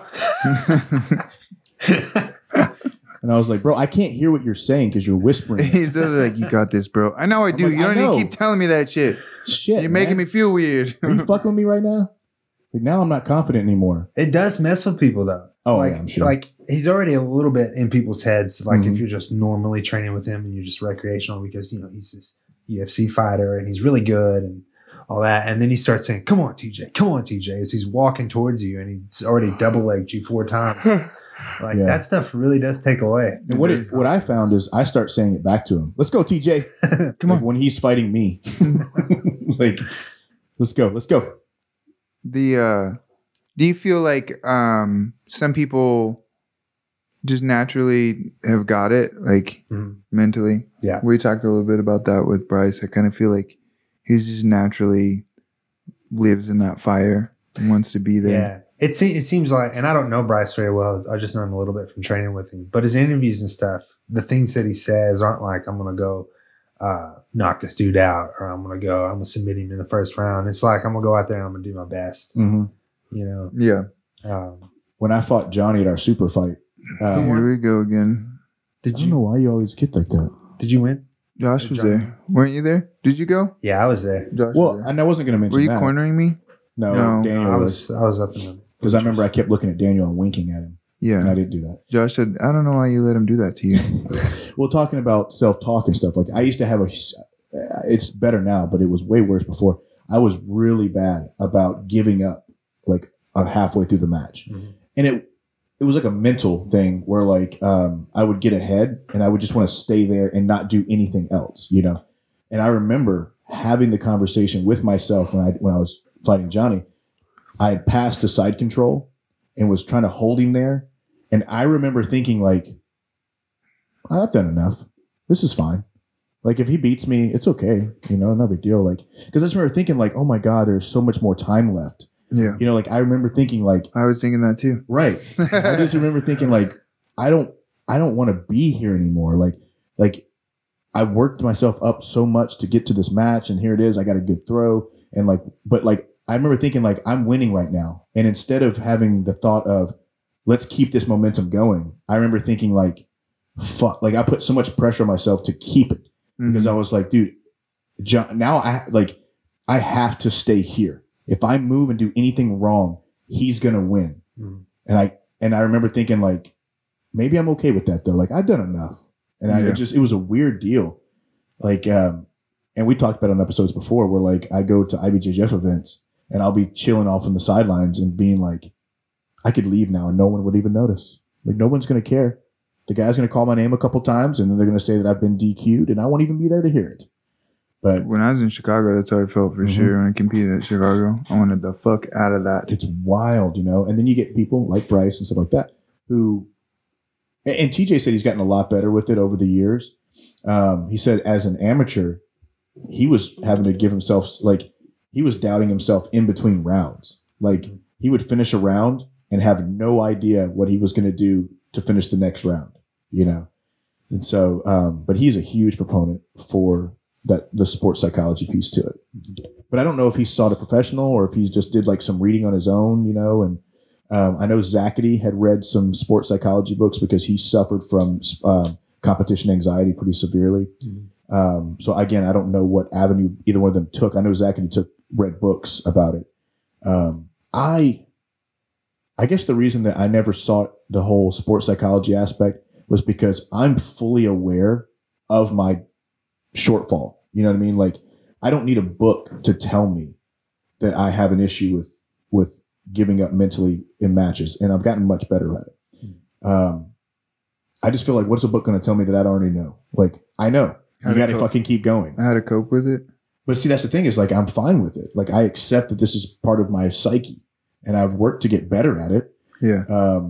And really all I had to do to get better at it was to tell myself, oh, just fucking keep moving. Like it was that simple. I just said, you know what? Just keep moving. Don't stop moving. If you stop moving, start moving again, you know? And so I don't know. I'm basically an expert now. So the best kind of self-talk is usually short and simple, just like that. But the thing about self-talk, the best way to do it is you want it to be deliberate because we talk to ourselves all day. Like our brain is an organ that does many things, but one of the things that it does is it thinks. And just like your heart, you can't just like consciously tell your heart to stop beating. You can't tell your brain to stop thinking. And part of that genetic. Which is? No, how'd you do? What? But part of that like genetic predisposition shifts your brain one way or the other. And most people have like kind of a negativity bias. So it's going to give you all these negative thoughts and they're outside of your control. So they're going to come. Right. So a lot of the self-talk, since it happens all day, it flies under our awareness. Like, and before we know it, before we realize it, we're caught up in this negative spiral of thoughts. Like it goes from, I may not win to I'm going to lose. And it feels like not just like a thought, it's like a reality. Right. And so if we're not aware of that, and if we don't practice our self-talk, we get caught in those loops. You mentioned negativity bias. Are you familiar with where that idea comes from? Like, I would imagine you would be because you've been going to school almost as long as I have. I don't have a degree yet. That's the difference between the two of us. But one of the things that I do in my job is I teach resiliency training. And I think you and I talked about that. And we have to study the negativity bias piece of that. And it comes from our ancestors. It's a piece of survival because, you know, back in the caveman days, they had to think worst case scenario or else they would die. You hear a rustling in the woods. Nobody goes, oh, it's probably just Frank. He's just going to scare me. He's a silly guy. no, it's a fucking saber-toothed tiger and it's going to eat me. And that's what kept people alive. And then as we've progressed as a society, that part of our brain stuck around, but it's unnecessary now. And it's almost impossible to get rid of unless you consciously, like you said, work on getting rid of that, you know? And it's easy to say, oh, well, you should just be thankful. You should have gratitude and you should have a gratitude journal and different things like that. It's not easy to get rid of negativity bias, like you said. And it's because it's so ingrained in who we are as a human species that you're literally fighting nature when you're trying to develop self-talk. So, yeah. And it goes even beyond just like worst case scenario type stuff. Like we all have those moments where just like out of nowhere, this thing we fucked up a long time ago just pops back in our memory. And then we have that like embarrassment, that cringe feeling right then. But so it's that too. We remember the mistakes that we've made more so than the successes we have. Unless you're a narcissist, then all you remember are the successes. I peed my pants twice in my life. Once when I was a kid, once when I was an adult. When I was an adult and it happened, it affected me far less than when I was a kid. So I don't know if that's what you're talking about right now. About you peeing your pants? That's where I was going with this. I pooped my pants twice in my adult life, and they were on the same day. Never as an adult. On the same day? On the same day. It was bad, dude. It was really the second time you're like, not again. Yeah. This is turning into a trend. But neither of you, since the last time, have peed your pants or pooped your pants. No. That's a good point. And that's because I think you're onto something here. It's more important. Josh is tying this in. It's more important to remember the mistakes. Yeah. Because they're more costly for your survival if we look at the evolutionary psychology perspective. In my defense, the first time I peed my pants, it was not a mistake. It was actually a thought out process. Oh yeah, we've gone through this whole thing. I actually planned the whole thing out. The second time, strategic peeing. It was a strategic peeing of the pants. The second time, I was an adult and got blacked out drunk and woke up sleeping in my own pee. So I got really, really like deathly ill. I was like super sick and woke up with water just pouring out of my asshole. Oh, was it just leaking? Just like I'm not. Yeah, like oh my god. The first time I was like, oh, I gotta fart. Oh no. And then the second time I just woke up in the middle of it and I was like, not again. And then I just took myself to the shower and laid in the shower for like 2 hours. It's be like if it happens here, I was safe. I was right on the edge of death. Sick. Man. I was like, ugh. I only pooped my pants once, and it was when I was a kid. I was about 4 or 5 years old, and I thought that there was something under my bed, and I had to poop. And so I just pooped in my underwear. I bet you I scared whatever was underneath your bed away. And I took my underwear off and then threw them under my bed and just slept naked that night. And then my parents found my underwear. Good plan. Mm-hmm. I didn't say I thought it out long. So negative bias. So sports psychology really applies to your bowel movements. That's what I want to do. I don't know about you guys, but I'm bringing some valuable information. My biggest fear fighting MMA was that I was going to get knocked out and end up being the guy that peed his pants or pooped himself. And you know how people get nauseous when they get overexerted? Like when you're having like a hard train and people get super nauseous. Wrestling is the only thing that can do that to me. And, physiologically what's happening is all the blood is going to your legs and your bigger extremities. And so it's a blood flow issue, which is what causes that nausea feeling. About 4 years ago, I stopped getting nauseous. And then now I just feel like I'm going to shit my pants. Oh, so I don't know. It's obviously for the same reason, like some sort of blood flow issues happening. But I was training with Ryan Rowley one time and we were training crazy hard. And I remember as soon as the round was over, I had to run because I was going to shit my pants. I don't know if it's a survival thing. Like maybe my body thinks I'm getting mauled by a bear. And it's like, oh, quick, shit yourself. And I have to like self-talk myself into not doing it. I can't remember where I came up with this, if somebody told it to me or what, but I was like, what if there was... No, we were talking about it in the gym. I've brought this up to you before. No, you didn't. What if there was a disease where you couldn't tell if you had to if you had to go to the bathroom immediately or if you were hungry? And either one of them had immediate consequences. Like every time you felt a rumbling in your tummy, you're like, am I hungry or am I going to shit myself? I better go sit on the toilet and eat a bowl of cereal. Yeah. You just eat all your meals on the toilet just to be safe. I knew a guy that he had Crohn's disease when he was a kid, and I guess that equates to pooping your pants. Like, I'm mistaken. When you said Crohn's disease, I thought you meant it's whenever you think that your family's jiu-jitsu is the only jiu-jitsu that matters. Stupid. Anyways, there's like 3 people that are going to appreciate that joke. I don't think that Crohn is that guy, is he? Oh, is he really? Okay. Well, anyways, the totally threw me off track, and I don't remember what sometimes. Crohn's disease. Oh yeah. He apparently had an issue with like when he had to go to the bathroom, it had to be like right then. And so then he became the kid in school that pooped his pants. And but then he developed this thing where like he would not go inside of a building unless he knew exactly where the bathroom was. And like, so he would send people in before him to tell him where the bathroom was, and then he'd go into the building. You know, and the thing about that is like you said, he became known as the kid who pooped his pants, all the time. It's Tommy. You can't recreate your persona. So like maybe he starts wearing goofy hats. And he's like, no, it's Tommy the goofy hat guy. They're like, no, it's still Tommy the shit his pants. Yeah. Like nobody. Now you're just shitting your pants with a goofy hat on. Now you're just being ridiculous. Take the fucking hat off. Yeah. And stop shitting your pants. You can never reinvent yourself after that. You could do it the opposite way.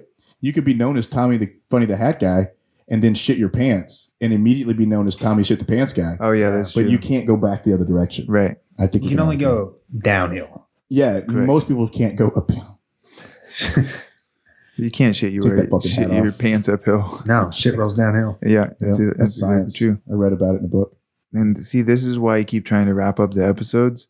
It's because we spiral down into this, and I try to get us out of it by shutting it down. This is premium content. I agree 100%. Premium content. I'm trying to save face for Josh. He's allowed it to happen. And on top of that, I don't feel like this is nothing that we have talked about. No, this is not bad at all. Bleeps in. Yeah. Good. Okay. What are you? Maybe we can talk about it off air. Don't bring it up. Yeah, because we're gonna immediately gonna go and jump into whatever it is you say.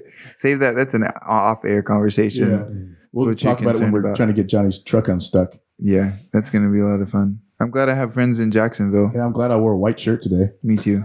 And red pants and shoes. Are you trying to claim something? Look, you even got a red.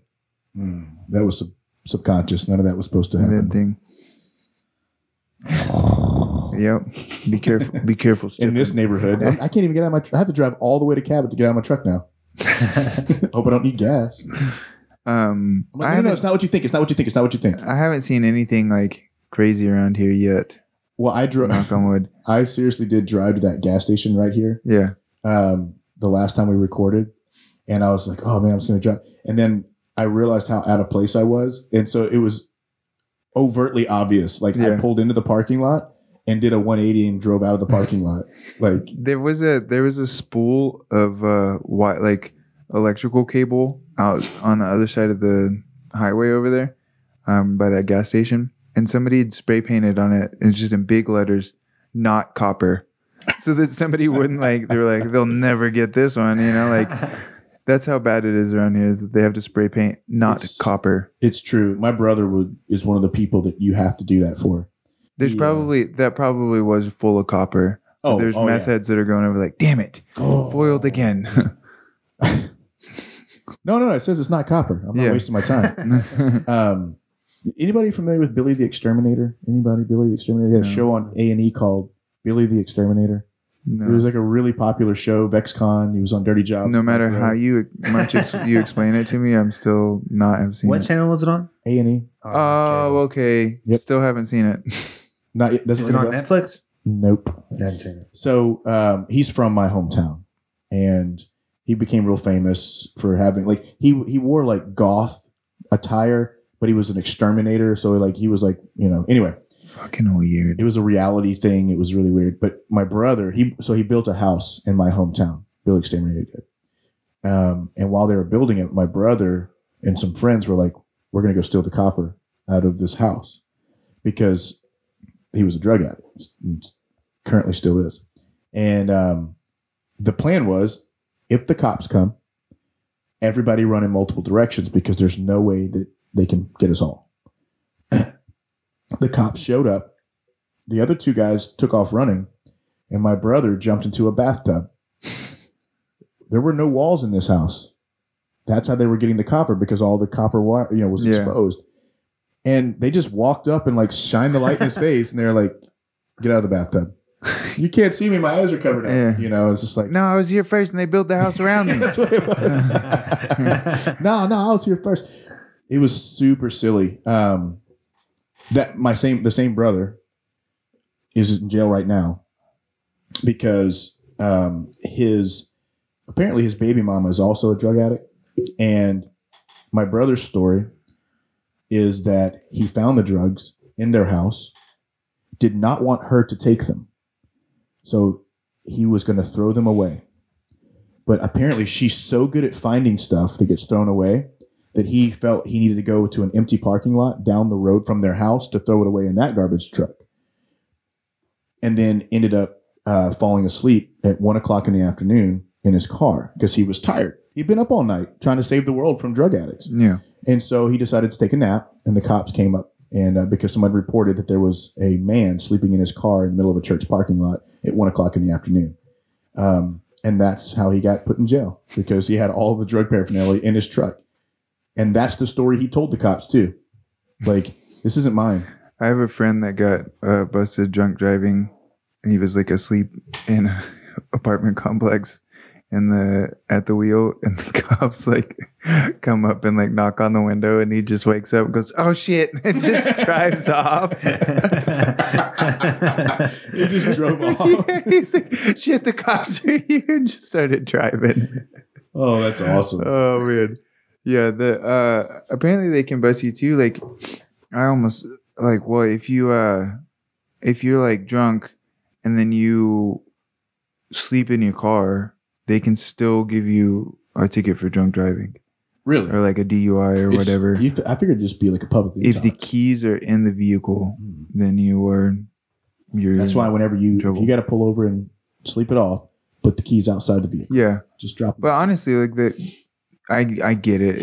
Like, how are you going to tell if the person was honestly trying to take a nap and sleep off that they're drunk, or how are you going to tell if they're just they passed got out? to the parking lot some way. Yeah. Or they could have like walked to the parking lot and be like, you know what? I can't drive right now. I'm going to sleep in my car until I can. I guess if the car I tried to do that on a park bench one time.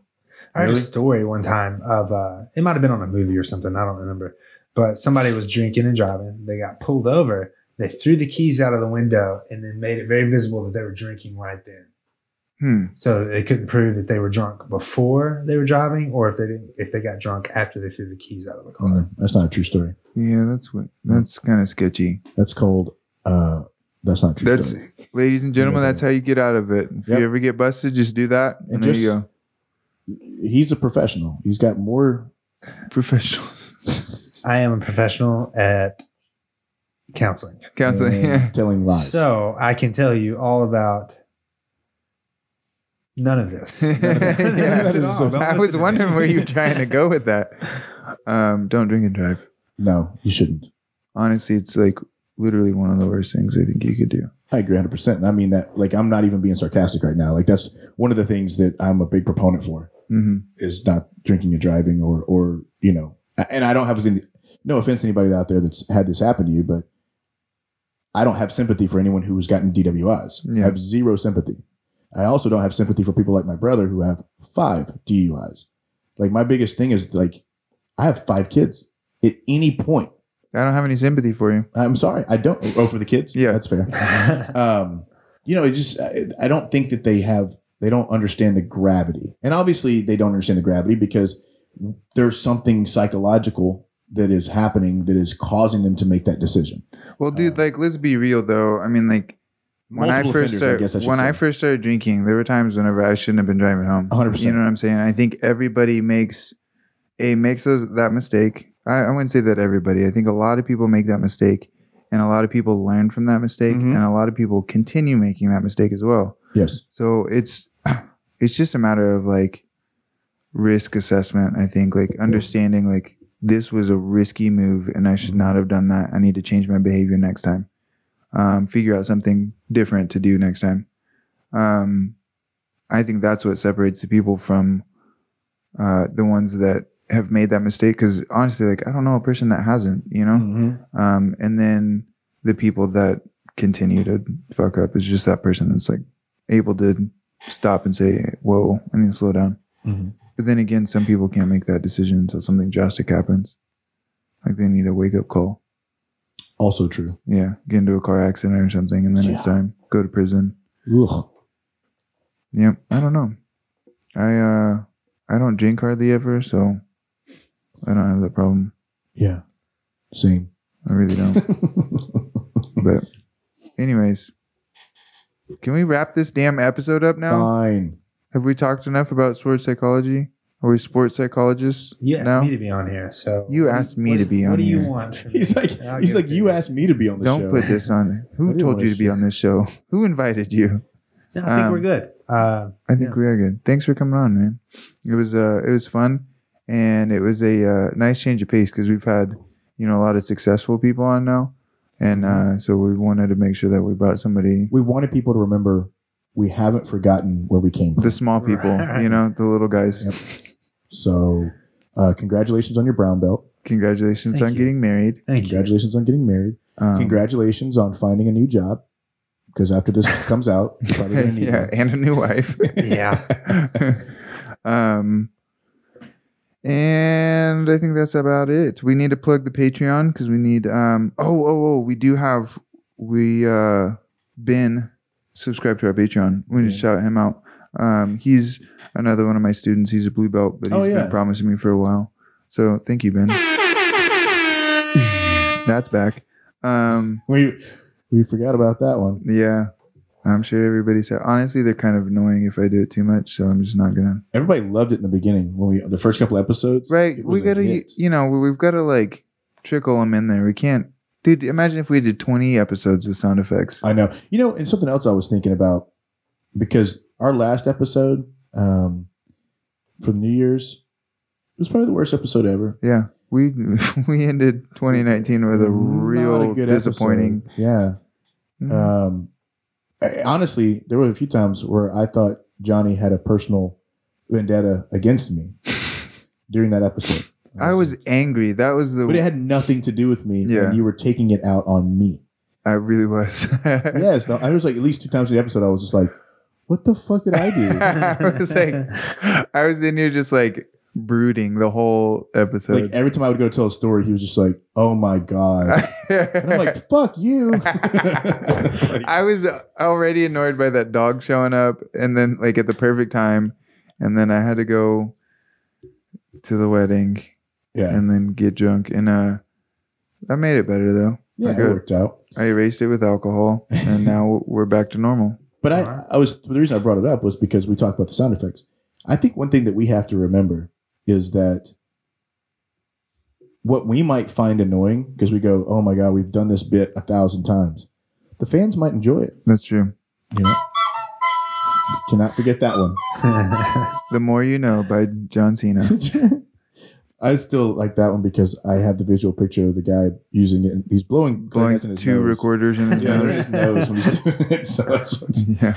but Yeah, that's true. There's a lot of things that like I'll say, and people are like, dude, that was really funny. I was like, oh, that was like the dumbest thing that I've ever it's said. happened to me multiple. Every episode that comes out, I have at least 2 or 3 people that quote something that we said or did. Yeah.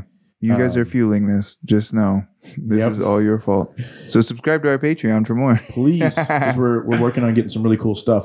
One of the things that we're working on is getting a mobile podcast so that we can start taking the show on the road, because we still want to do the Crescent Hotel. We still want to do maybe some podcasts live from like some of the tournaments or something like My that. backyard. His backyard during a campfire session. We've already talked about. So we So want to do a seance back there and see all the scary things that are living back there. So we've got some pretty cool ideas coming up to create a better environment for you guys. Yes. But we need your money to do it. But I'll be releasing the Felipe Trovo interview at the same time as I'm releasing this one. That will be released on the Patreon. So we'll be able to start releasing episodes a little bit early for the Patreon members, and they'll get early access to some special interviews and episodes and stuff like that. Like I said, 2020, we're really going to be pushing the Patreon a lot more, especially content for that. And then YouTube we've got all of our videos streaming now on YouTube, or the ones since we've started streaming are now all on YouTube, and you can go subscribe there. Those get released kind of halfway through the day on Monday, sometimes Tuesday, because those take longer to upload. So be patient about that.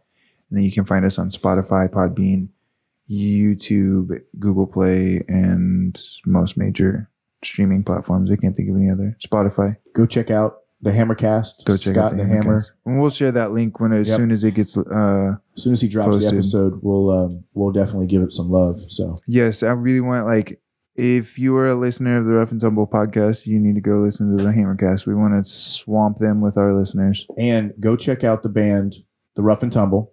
Yeah. Tell them that we love them. That we love them. Tell them that we sent you. Tell them that they need to stop fronting. So come on the show. Come on the show. Get them on the show. Full invitation and not sarcastic. Not being sarcastic. I don't want to talk shit with you. I don't want to. Nope. I want to help you, and I want to understand what you do, and I want to understand your music and share that. So artist to artist, yes, we definitely want to help any way that we can. Artist to podcaster. There we go. Artist to non-musician podcast. Yeah. You got anything else? You got anything? No, I want to go see this peacock.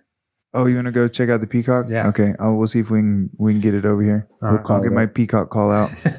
All right. Till next time. See you guys later. Bye, guys.